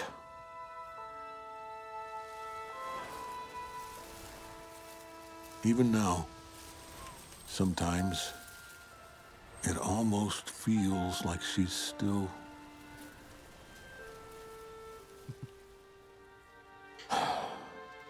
After she was gone, I guess I got lost. She loved birds, so I just kept making birdhouses.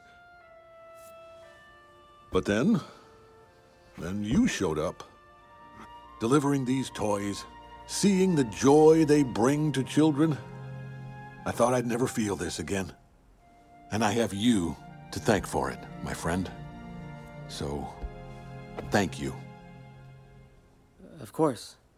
And just yet, with J.K. Simmons in this is wonderful, and I think I've watched 9 or 8 films he's been in this year, and every time he's in a film, I'm overjoyed that he's in it. But in this, he's so good at getting across Klaus's grief and sense of loss, and I find that animation is quite easy. It's quite easy for animation to kill off a loved one, but it's really hard for them to talk about the act of not being able to have children, and that's one of the things that Klaus does really well, is that it subtly talks about that kind of trauma that a fair few people have to go through, in that they want children but can't have children.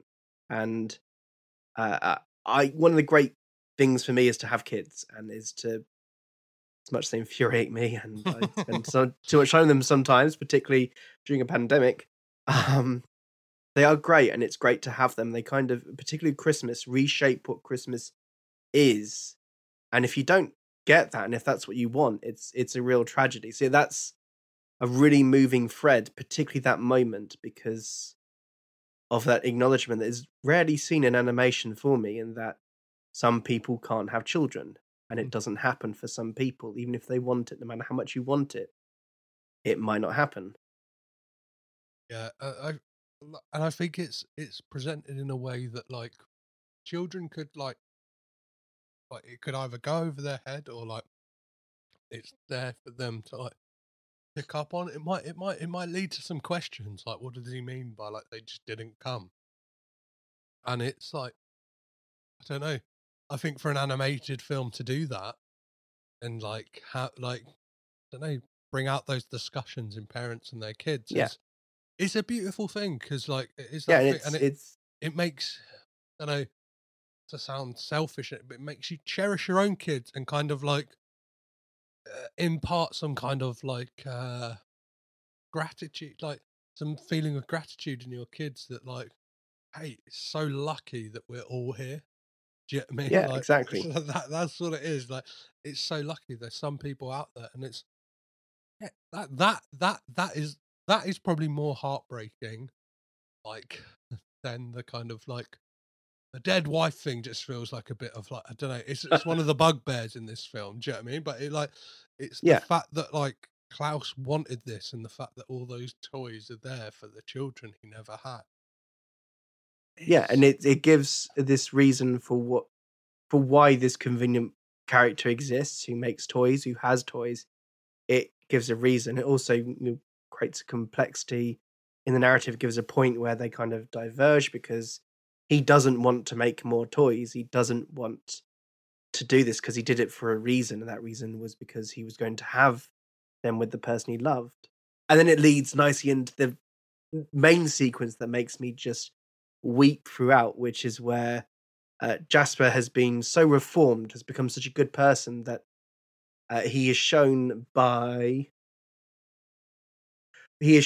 Alva the good he does. And so he brings Margot, who is this girl from a village outside of the surrounding area, who doesn't speak the language, and they come together to translate what she wants to say, and for her to write a letter. And that's in itself beautiful, because it's opening up this story to other children, to children who might not have access to it because of language barriers.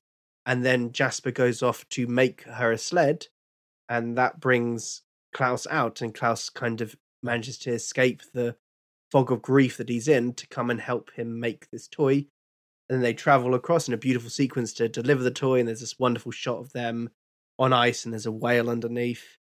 And then they watch the child wake up, open a present, and ride it. And it's a really emotionally manipulative moment, because the song it's using is really emotionally manipulative and beautiful. And yet I cry every time like that. I guess because I at that point am very invested in who Jasper is, and to watch him become a good person. And I really like this in film and TV, where it's about someone becoming a good person. It's why I really warmed to The Good Place as a TV show, because that was about people who have been determined to be bad people becoming better people, striving to be good. Because we have many stories about terrible people being terrible, or good people becoming bad people. We've got Breaking Bad, which is phenomenal, Better Call Saul, which is phenomenal. We've just finished Succession, which is about terrible people being terrible to each other, and loved every moment of it. But sometimes I want to be told that, people who have issues can become better, can become good. Yeah, I had a thought whilst watching this film. Is like, would Jesper be a Roy child if he was like a few hundred years later, in the way that he is kind of like his dad owns the post. Well, yeah, like there's nepotism in his upbringing. Yeah, he is only doing this because his dad is who he is. Well, and it feels like a perfect role for Jason Schwartzman in that way. Like, it kind of like he probably understands that character really well, because he probably has had it easy his whole life. His mum being Adrian from the Rocky films. Do you know what I mean? Like, it's that thing like, he probably does understand that fully, in the fact that, do you know what I mean? Like in that way. And I think that young girl who he speaks to, she provides this beautiful moment for Jesper to really like tell the audience like how he's feeling, and kind of give us a glimpse into like his soul, basically. Yeah. Nah, I don't want to bore you with it. Well, okay. It's just been bothering me, If I don't get those letters, then what am I supposed to do? Stay in this little town forever, hanging out with an old woodsman surrounded by crazy people, and never wanting anything more? Back home, I've got pretty much everything. But here, I'm just another irrelevant, pointless nobody. But Klaus, he doesn't deserve to... I didn't mean to... Well, now I just feel like I've behaved like a... Precisely. Hey, you're a pretty good listener, All right. You win.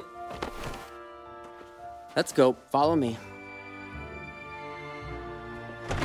Russ, what do you make of that moment when kind of like Jesper kind of realizes that he almost realizes he is the bad guy, right? Yeah, he realizes what his scheme has done, which is to draw in this kind of grief-stricken um, carpenter out in the woods who has his own story, has his own life, and that, yeah, it wasn't his intention to kind of, I guess, help this person through their grief, and he understands that if he leaves, it kind of undoes any of the work that he's inadvertently done. And it's useful for us as an audience to see that he kind of understands where he is, and he understands what is happening where he is, and that's useful for us to see. Again, Jason's out there giving a fabulous performance. Yeah, I think it's all in that kind of moment, and then the follow on, and then it's also bookended this sequence by him being excited afterwards. They've delivered the toy, that he gets to see the joy that it brings, and he is excited, and he again has that great Schwartzman energy that is so often with this character, that he's there excited, and he's saying that how he's helped this child, how he's brought this gift to this child, and how wonderful it is to do this. Yeah, so I think it's both him showing that he understands that he's not been a good person, and then showing that he understands he's becoming a better person, and that's nice. It's nice to be able to watch someone see that they are becoming a better person.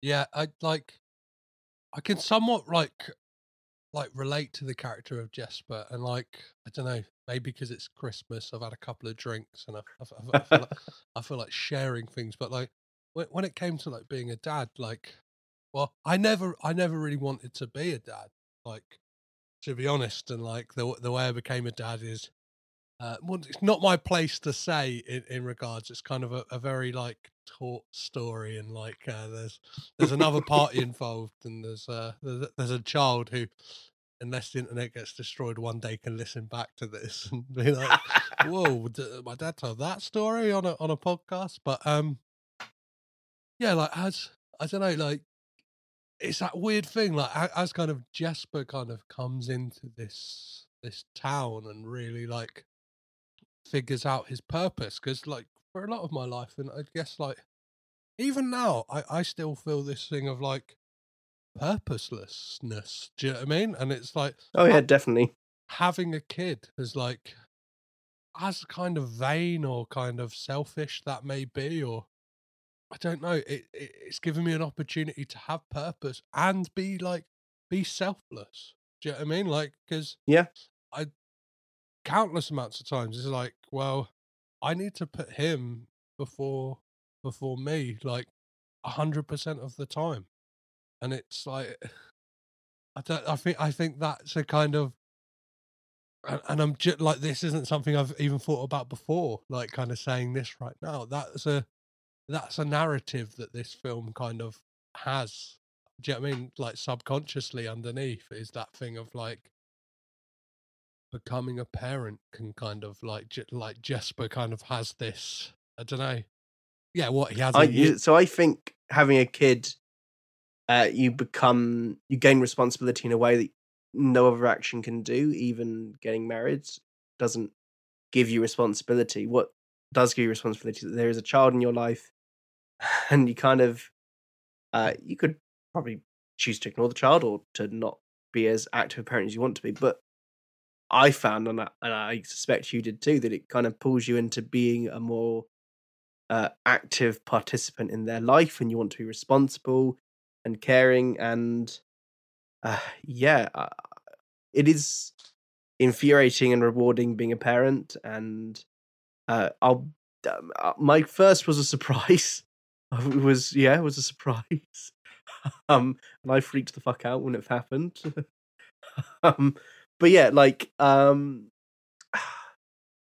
even during something like what we've been going through in the past 2 years, it kind of shapes your experience of it. So my experience of a pandemic is a lot of the time being about, well, how does it affect my kids? How is it affecting their lives? And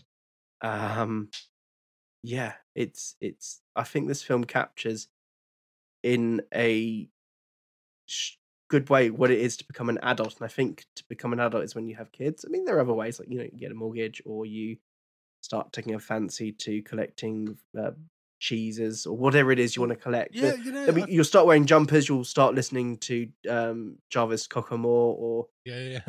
whoever it is. But yeah, the act having a kid is hard and rewarding, and the act of Jasper being kind and nice and foregoing his plan to leave is a metaphor, because there are things you forego when you have kids. It's kind of changed what I expect I can do with myself, because I want to be there to look after my kids. Well, yeah, I think this film like really cleverly, subtly does that, because by the end we find out that Jesper gives up the life of fineries and selfishness to settle down and have kids, and it's like this film is like, it is in its essence about about a man kind of like becoming a dad, really. And I think that's kind of what's really at the heart of this. Do you know what I mean? Because it's got that thing of the longingness of Klaus to want to be a father and never having it, and Jesper kind of not realizing what's right in front of him. Like he's kind of like, he's created this family, and then like not even like actual physical family, like kind of like he's created this family around him. He's created this family like setup in Smearensburg, and it's like he has to make that decision, and like him deciding to stay is him deciding to be in that child's life. Like that's kind of like my reading of this film, is like he is kind of like, by bringing this joy to this town, he is like, I don't know, he's got someone up the duff, and it's like he's kind of presented with that moment with his dad. And like I think like this, I love the fact that the film is bookended with these kind of two conversations he has with his dad, and like I just play that the second one when his dad kind of comes back into town. Dad, what are you doing here? Time isn't up yet. I've still got a few days until... 14,000 letters out of Smearensburg? Well, I had to come and see it for myself. Dad, you can't just show up and...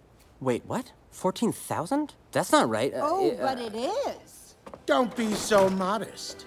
What are they doing here? Well, they were the ones who alerted me to what you've accomplished here. We couldn't let such a feat go unrewarded. Listen, whatever they told you... Well then, ready to go? Go? Where? Home, of course. A deal's a deal. The ordeal is over. Home?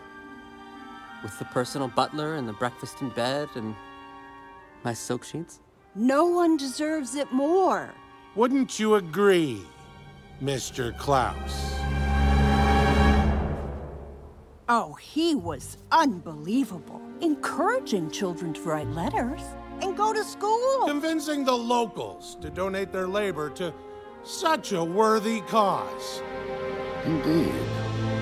Well, shall we then? I think that just hammers my point home, right? He's like, he has that opportunity, and it sounds horrible, like, and it is a very male problem, like we like confronted with fatherhood, like it's statistically more men who kind of are presented with that choice of, do I stick around or do I get the fuck out of here? And that's almost like what Jesper is kind of presented with in that moment of like, and you see around him like Klaus and like the Sammy kind of like family who have like he's brought into his house, and it's that beautiful thing of like, I don't know, creating families, and it is that thing of, it doesn't matter if they're kind of blood related and stuff like that. And I think that's one of the things that this film really does well, is show like, I don't know, like Klaus, and it's shown brilliantly as well when there's that kind of sculpture that Klaus has made that was him and his wife at the top, and all them holes for the children, and then like that is like shown to be like a thing of, it's the children that they give the presents to, it's this family he's invited into his home, it's Jesper, it's Alva, they're filling up those holes, because it's not about kind of blood ties of family that means anything to these characters. It is the kind of family that you surround yourself in, and it's kind of there's that's what I like about this film. It's a rich tapestry of kind of threads, and kind of you can take different things away from it, even if some of them are half pissed, like analogies about becoming a father. I've just gone to, but yeah, I know I said maybe about half hour ago about wrapping up. Is there anything like we will talk about the kind of wrap up of this film, but is there anything else in the film that you wanted to discuss at all?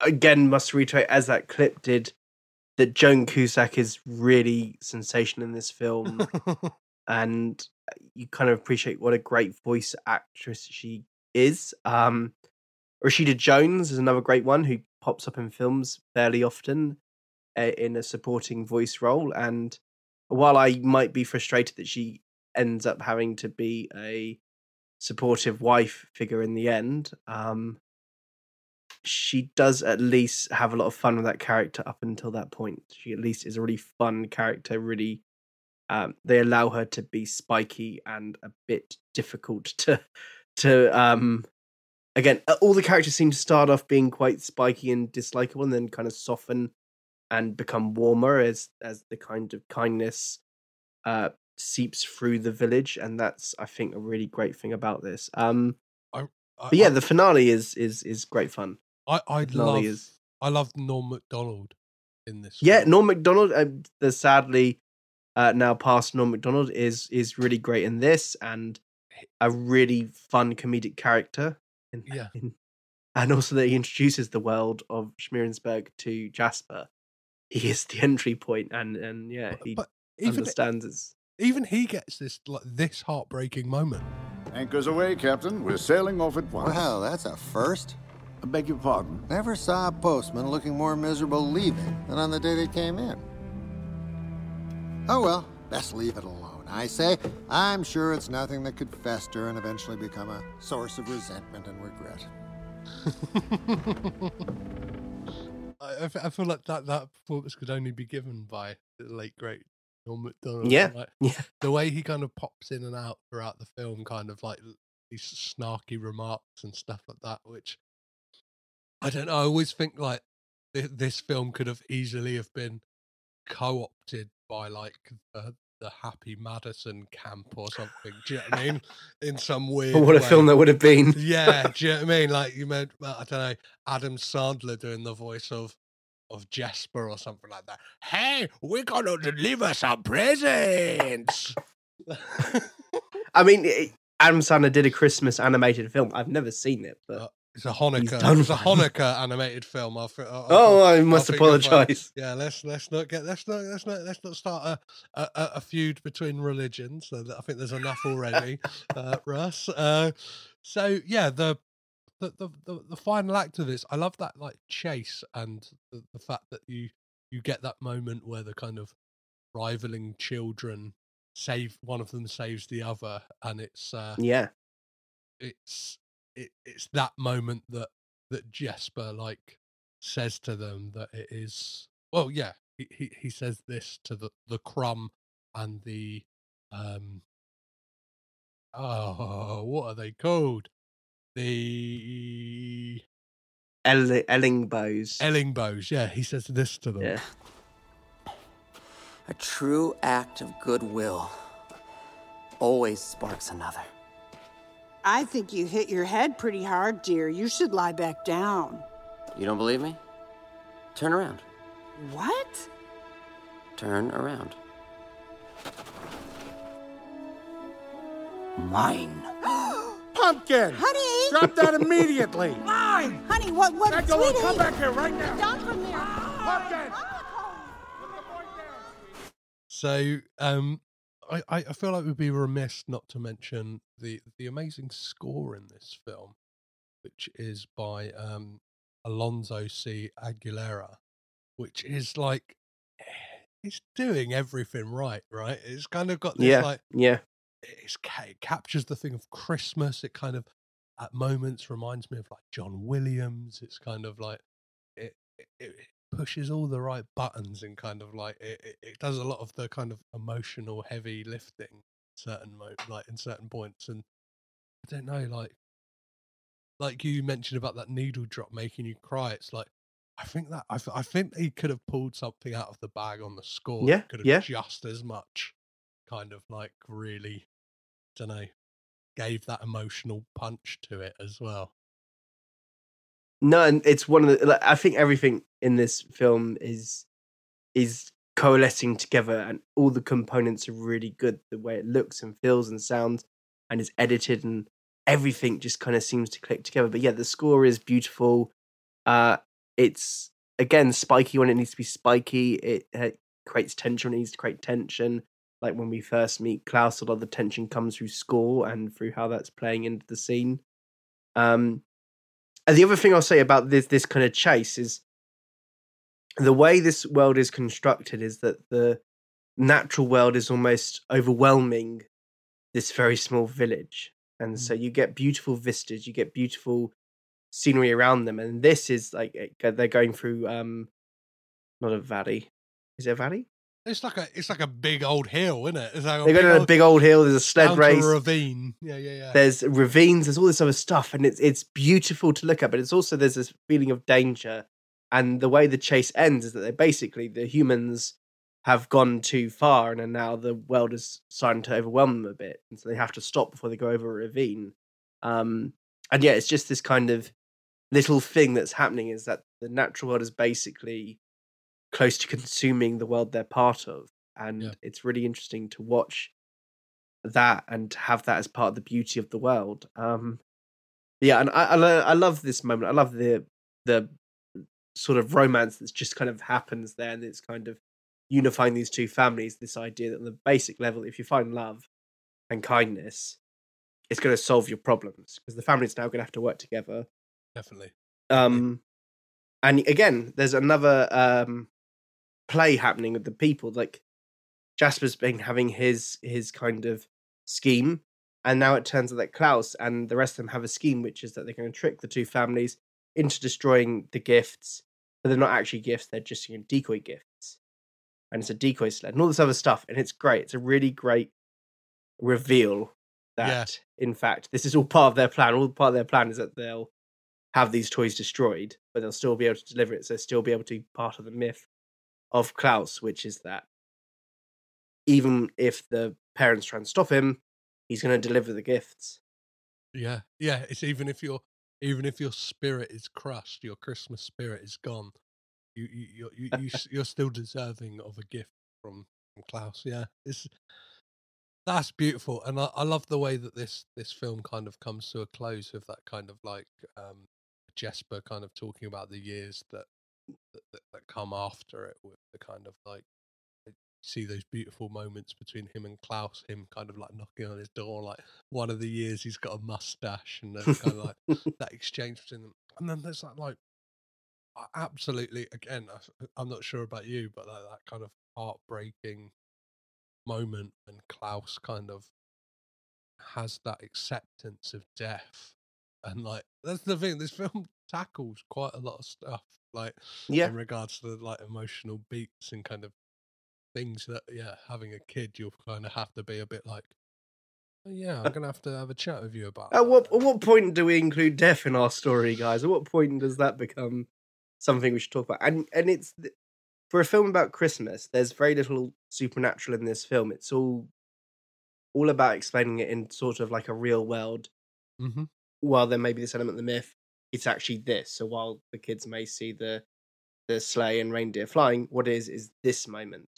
But the stuff with the spirit of his wife and Klaus's final moments are supernatural, and the film is willing to keep it kind of mysterious in that sense, that it doesn't show him dying. He just sort of leaves. Yeah, and he just sort of goes. It's got a kind of like Norse mythology thing to it. Like even the way like Klaus's axe looks, it looks very kind of like Norse, and do you know what I mean? It looks very like kind of it looks like it could be like Thor's axe or whatever or something like that. And it's got this and that moment of him kind of like those wind chimes and then him just disappearing and Jesper saying like that nobody could find where he'd went, nobody could find the body, nobody, and then the way it closes out and this, I just want to play like the final line of the film because I think it's a beautiful final line. What I do know is that once a year, I get to see my friend.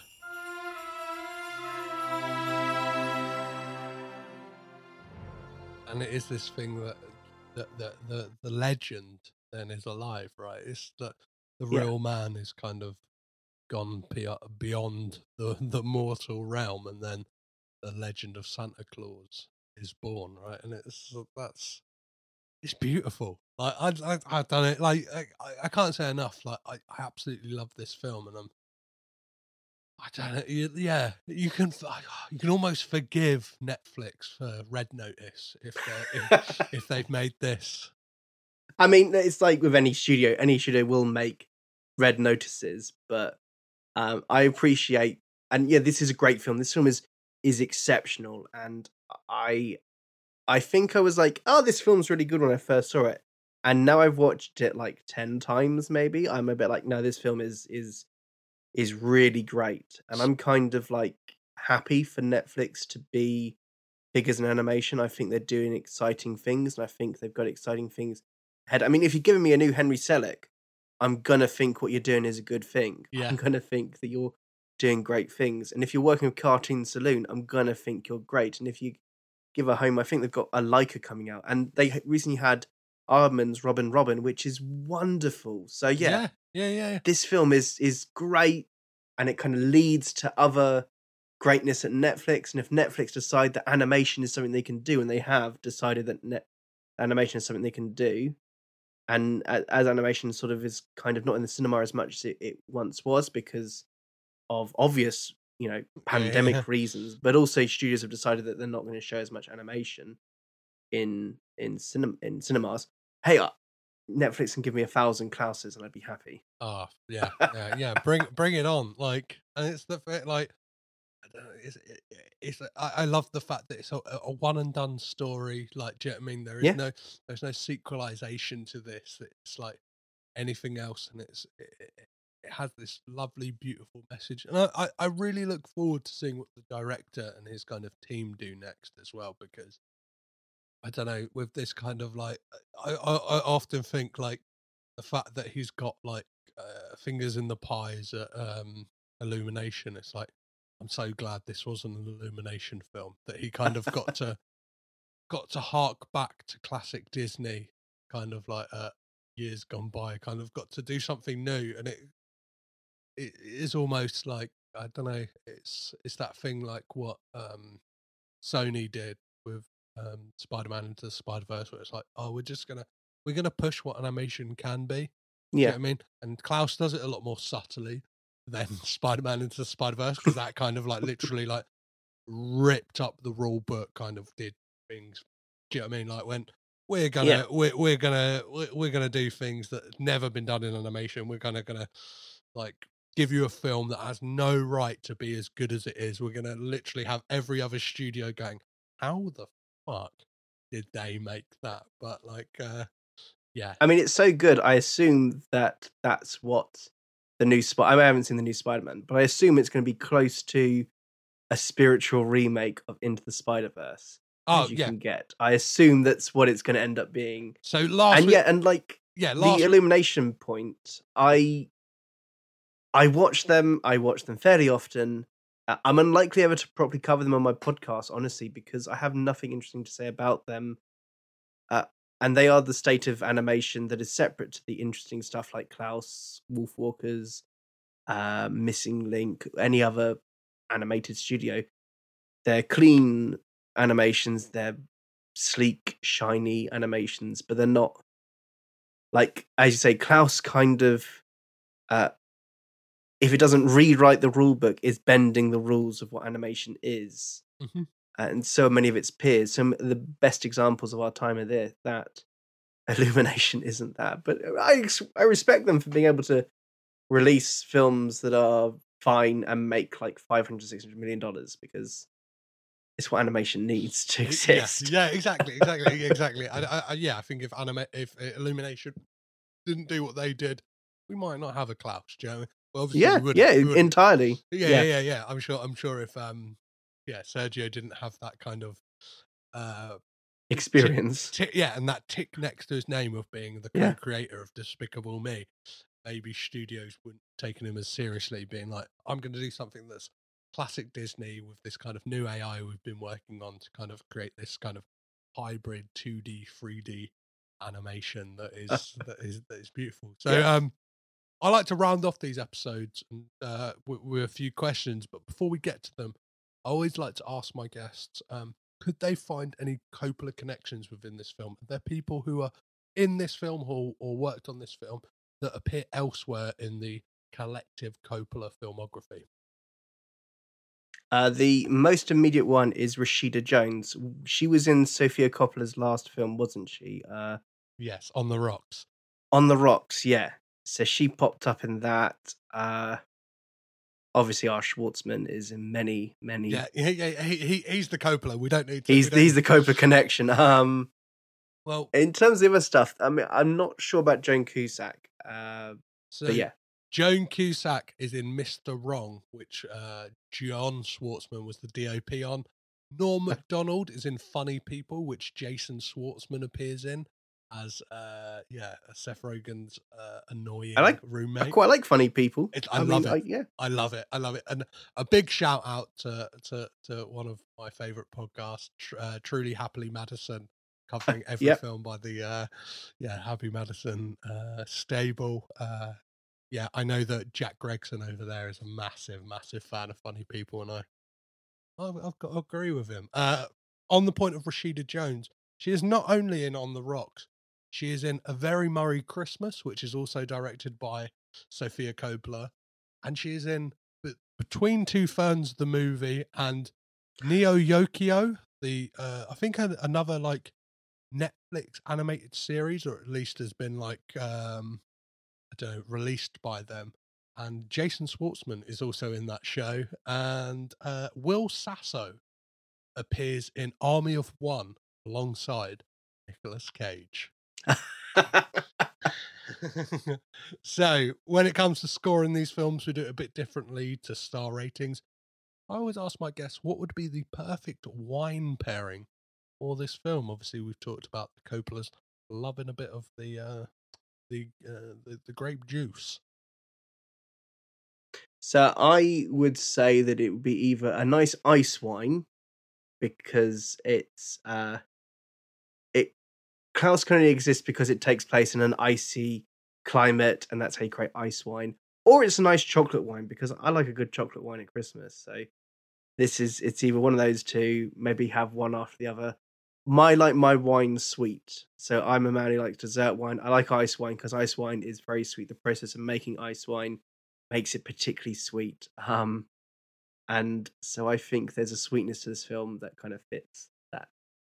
I think this is there's a certain name for it. I should have looked it up beforehand, but there's like a German wine that's like a kind of very sweet, almost like syrupy wine. And I feel like this film is a bit of that. It's like kind of red wine, but because it's got that like bitterness of the town and the village, and it's kind of got this serious undertones to it, but also that sweetness of being an animated film and stuff like that. So, and its message in the end is quite sweet. So and I think it's got kind of like Germanic, or at least kind of Eastern European like roots in the kind of storytelling and stuff like that. So I think that brings it all together. So when you're buying this wine, aka this film, is it bottom shelf, middle shelf, or top shelf wine? So I would say that this is a middle shelf wine. I think this is under £20, but you'd enjoy drinking it. And I say this because I think like top shelf is like a masterpiece, like a Godfather is a top shelf. Whereas this is like the higher end of the middle shelf. £20 is a lot of money for me to spend on wine, but I'd spend it on this. Yeah. So while I love this film, while I think it's borderline a masterpiece, it's not quite The Godfather. It's not quite that level for me. Mm-hmm. So that's why for me it's sort of upper middle. Perfect. That's a perfectly fair answer for that. So let's move on to some. I don't know. I like to think of them as almost impossible questions to answer. The first one of which being, which Coppola family member would you keep? But in doing so, you get rid of the filmographies of the entire rest of the family. That's sort of a Thanos click of my finger and yeah, they turn to dust. So is it that I get to keep their entire filmography, or that I get to keep just the bits that you're covering? You get to keep their entire filmography. Yeah. So I am torn between Jason's filmography, because it means I get to keep Wes Anderson's stuff, and even a Wes Anderson film that I don't love, I think should exist. Or it could be Spike Jonze, because I think his films are fascinating and represent their time so interestingly. It feels sacrilegious for it not to be Francis, because at his best he's remarkable, but at his not best he's Jack, and I could stand to not see Jack again. And I've never quite warmed to a Sofia Coppola film. I think she's really great as a director, but I just kind of have a distance to them. I can understand that. And if I can snap the Wicker Man remake out of existence, that would be something. But I do lose Pig, and Pig is one of the great films of the year.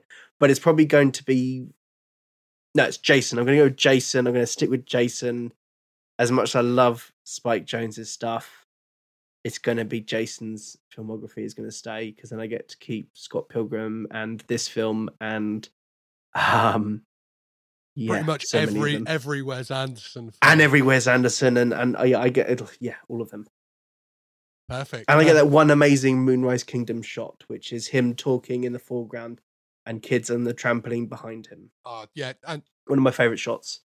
Yeah, like I think Jason's a good shout, because you get a lot of other stuff as well. You obviously get his contribution to Phantom Planet. You get his contribution to TV, whether it's Bored to Death or Mozart in the Jungle. Like, I look at Jason Schwartzman and often think, like, he might be the most productive Coppola, like, in regards to how much screen time he's had. Like, yeah, Nick may have put out more films, but Nick has only put out films, where Jason has kind of like done web series. He's done like TV series. He's kind of like been here, there, and everywhere, and has got like a filmography, like just his kind of films that he's put out. He's kind of really chasing at Nick's heels in that regard, like of kind of and like him.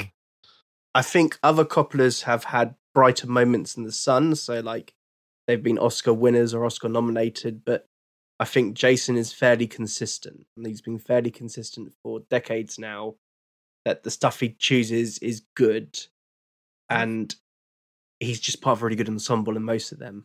And I think his time is yet to come. Do you know what I mean? In regards to like, he could be a series. I reckon, like, you don't know. Do you know what I mean? Like, he's got to be 40s. Like, even though he looks like he's in his 20s still. But like, you just imagine like a kind of, I don't know, like 50s, like Jason Schwartzman, or just kind of like that kind of thing of when he gets to a point when, I don't know, Wes Anderson's decided, I'm going to take a few years off, or like the kind of usual collaborators he works with decide to take some time off, and he's like, yeah, you know what, I'm going to try and do something that's not in my wheelhouse and do like a big dramatic role or something like that. Like, I don't know, Steve Carell in that wrestling movie he was in, Foxcatcher. Yeah. He could do a Steve Carell. I quite like Steve Carell. Yeah. Yeah. Do you know what I mean? Like that kind of thing. Like a bit more showy, a bit more. Give me an playing award. Against type. Yeah. That kind of like, I've got a prosthetic on my nose. Give me an award, please. So, based on this film alone, are the Coppolas the greatest film family of all time? Oh, based on this film, no. No. I'm trying to think of other families that are better. I think that this is a fantastic film. I think Jason is great in it, but I don't think that it's a fantastic film because he's in it. Okay. I think if he wasn't in it, I'd still love this film. I don't think this is an advert for the Coppola family.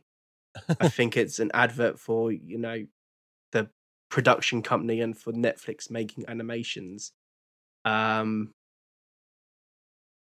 think one of the more showy examples, one of the more a directorial effort from one of them is probably the one that would be the thing to say this is the greatest family of all time. Maybe not Godfather Part 3, even though it contains a lot of them. But yeah, I think it would have to be something directed by one of them. Okay. All right, Russ, you're going on the naughty list for that answer, but it's okay. So let's get on to possibly the most important question of this podcast. You've obviously let us know that you don't quite gel with Sofia Coppola, but you did study Lost in Translation at university, so you may have an inside track to answering this question, which is, what does Bill Murray say to Scarlett Johansson at the end of Lost in Translation? So my theory with this is that it was trying to become like the Before trilogy. So they're kind of like the same characters meeting up every couple of decades. So I think he says, let's meet here in 20 years. Perfect. And so in 2 years' time, we're going to get Lost in Translation to Electric Boogaloo, or whatever they call it. I think it's him saying, let's meet here at a certain point in time. Perfect. And we're going to get a sequel. I hope that the sequel's called like Speaking in Tongues or something. Just because it's a reference to like one of my favourite Talking Heads album. And I imagine like Sophia would probably like think that's a cool like reference to make. And yeah, that sounds great. I would love that to be a thing, especially. Yeah, I think it's that. I don't think it'd like. I'd be worried though that if it's a 20-year gap, it wouldn't be a trilogy. It may just be a twofer because I'm not sure if Bill Murray. God, I love him, but I'm not sure if he's got 20 years left in him. No, he probably 2 years hasn't, time. because it was 20 years ago in like 2 years' time. So is he going to be around in 22 years? I don't know. Depends how much healthcare the Garfield money's got him. Like exactly. If he's got like amazing healthcare, he'll be fine. all that leisurely playing golf has really like put him zen, and his ticker is working a-okay. Not all the cocaine he did in the 80s when he was on SNL. and that's good for you. 80s cocaine is healthy cocaine. Yeah, it's before it was all cut with all this horrible pesticides and horrible stuff that they're giving to people these days. Well, on that kind of white Christmas note, where can people keep up to date with everything you're doing with the podcast, or you write as well, right? You write for Moving Pictures Film Club. Moving Pictures Film Club. So I write for a couple of places. I write for where I work. I write for Moving Pictures Film Club, and I pop up occasionally on other websites. But you can find my podcast wherever you're listening to this. It's called Not Just for Kids. There's many fabulous episodes. I get on fabulous guests. I love all my guests who come on. You're coming on again. Yep. Next series to talk about. You're going to talk about a really great musical, which I've now watched, and I was like, this is a great film. Bonkers film, but great. So if you want to listen to me warble on about film some more, and I kind of picked Klaus because it's within my wheelhouse, then find me there. On Twitter, it's Adults2Pod, and it's also on Instagram. And my personal one is Russ Loves Movies, and it's mostly me fighting the urge to retweet funny things about Succession because I don't want to spoil the finale for people who've not watched it. And occasionally there's some funny politics stuff retweeted. The Conservatives give you a lot of comedy gold whilst they're destroying this country. And I post any link to any podcasts I go on or any things I write. Perfect. Well, thank you so much, Russ, for coming and making some Coppola connections with me. No, thank you so much for having me. This has been really great fun. Oh, and Merry Christmas. Merry Christmas!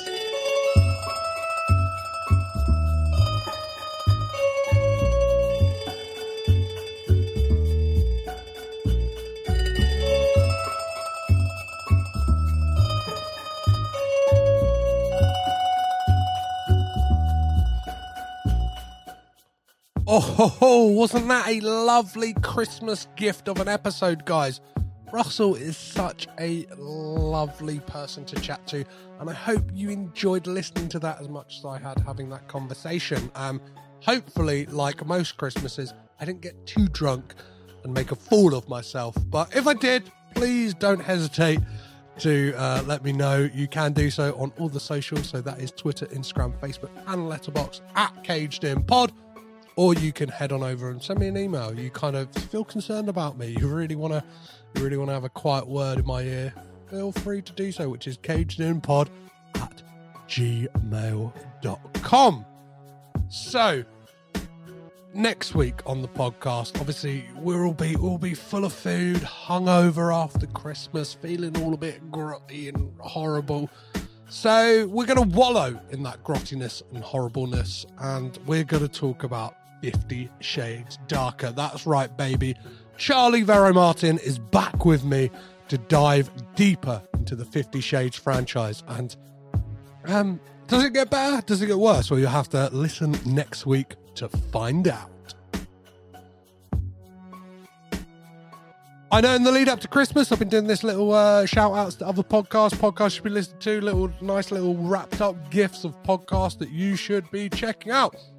This week, seeing as it is Christmas, I just thought I'd shout out a load of podcasts that I absolutely love, listen to week in, week out. So let's just go. Spotlight, love them. Liam and Matt have been on the podcast. Well, Paul's going to be on the podcast at some point. Is Paul Dano okay? Again, Matt, yes. Daryl, yes. Love everything they are doing. They get some of the best guests out there. Truly, happily, Madison. It is an absolute tour de force of podcasting, going to the weird and wonderful places of the films of Adam Sandler's production company, and oh boy, what a absolute joy. Ramblin' Amblin', obviously we had Andrew Godion on the other week, but yeah, check those guys out, because again, they're doing something that's amazing. Pizza Your Mind, two of my best friends making one of the best podcasts that's out there. The Damn Daniel podcast, a comedy podcast from comedian Danny McLaughlin, Rob Mulholland, and previous guest Molly McGuinness, is an absolute treat. And yeah, get involved with that one because it's dead funny. Like, apart from that, I'm trying to think of some of the small ones. Easy Riders Rage podcast, absolutely love Easy Riders Rage podcast. Again, a podcast so graciously had me on recently to talk about For the Dark World. Nobody else wanted to talk about it, so I went and talked about it, and it was tons of fun. Piecing It Together podcast, it's fantastic. Again, yeah, I'm just talking about ones that I was on, but yeah, Piecing It Together. Obviously mentioned last week, W-Rated. Those guys are due a comeback in the new year.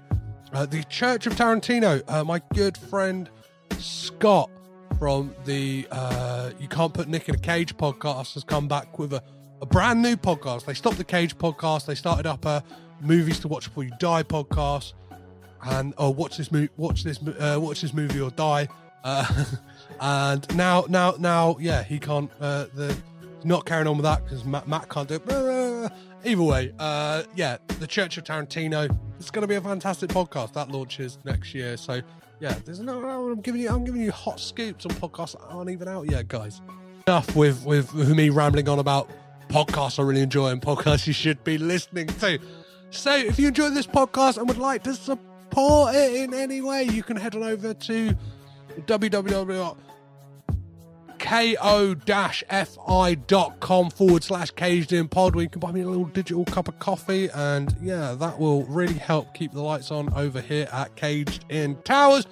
Or if you want a little bit more commitment with your money given to this podcast, you can head on over to patreon.com/cagedinpod, where you can sign up for as little as $3 or £2.50 and get access to a brand new podcast which is launching January, where 2 episodes a month you'll be able to hear the sister podcast of this podcast, or the somewhat stealth sequel podcast of this podcast, Movie Brat Bros, where I'll be talking to some amazing guests all about the films of Francis Ford Coppola's peers. And we're starting off with season 1 talking about Brian De Palma, and the first 2 episodes are recorded, they're in the bank, and they are ready to go, and they are on Phantom of the Paradise from 1974 with Daryl and Jeanette Bear.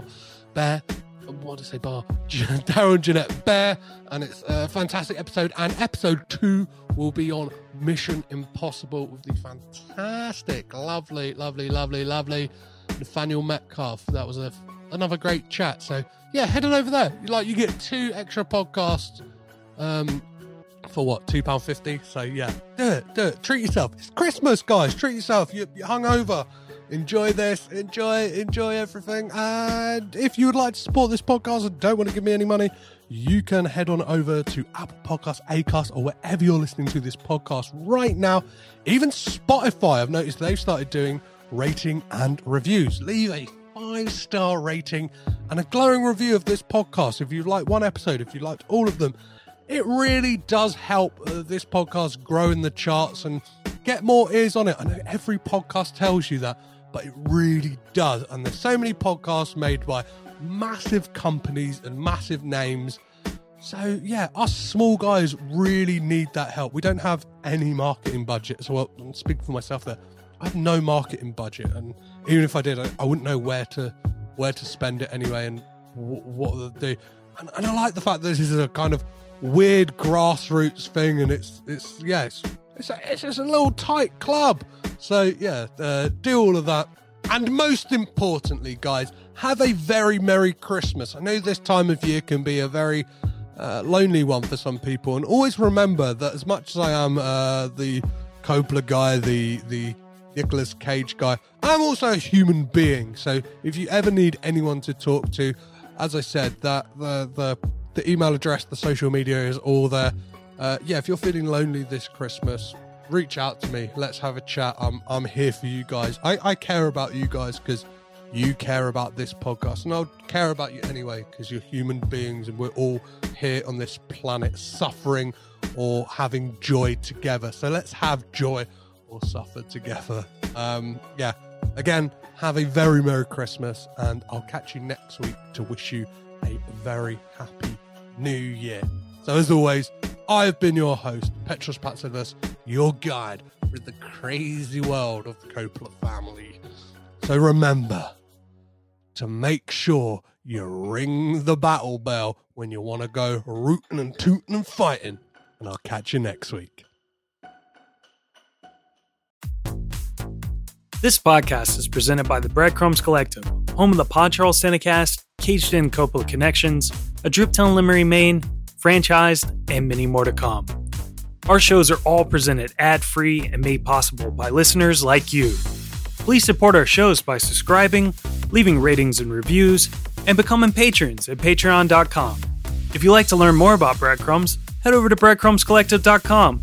Breadcrumbs. It's more than a podcast network. It's family.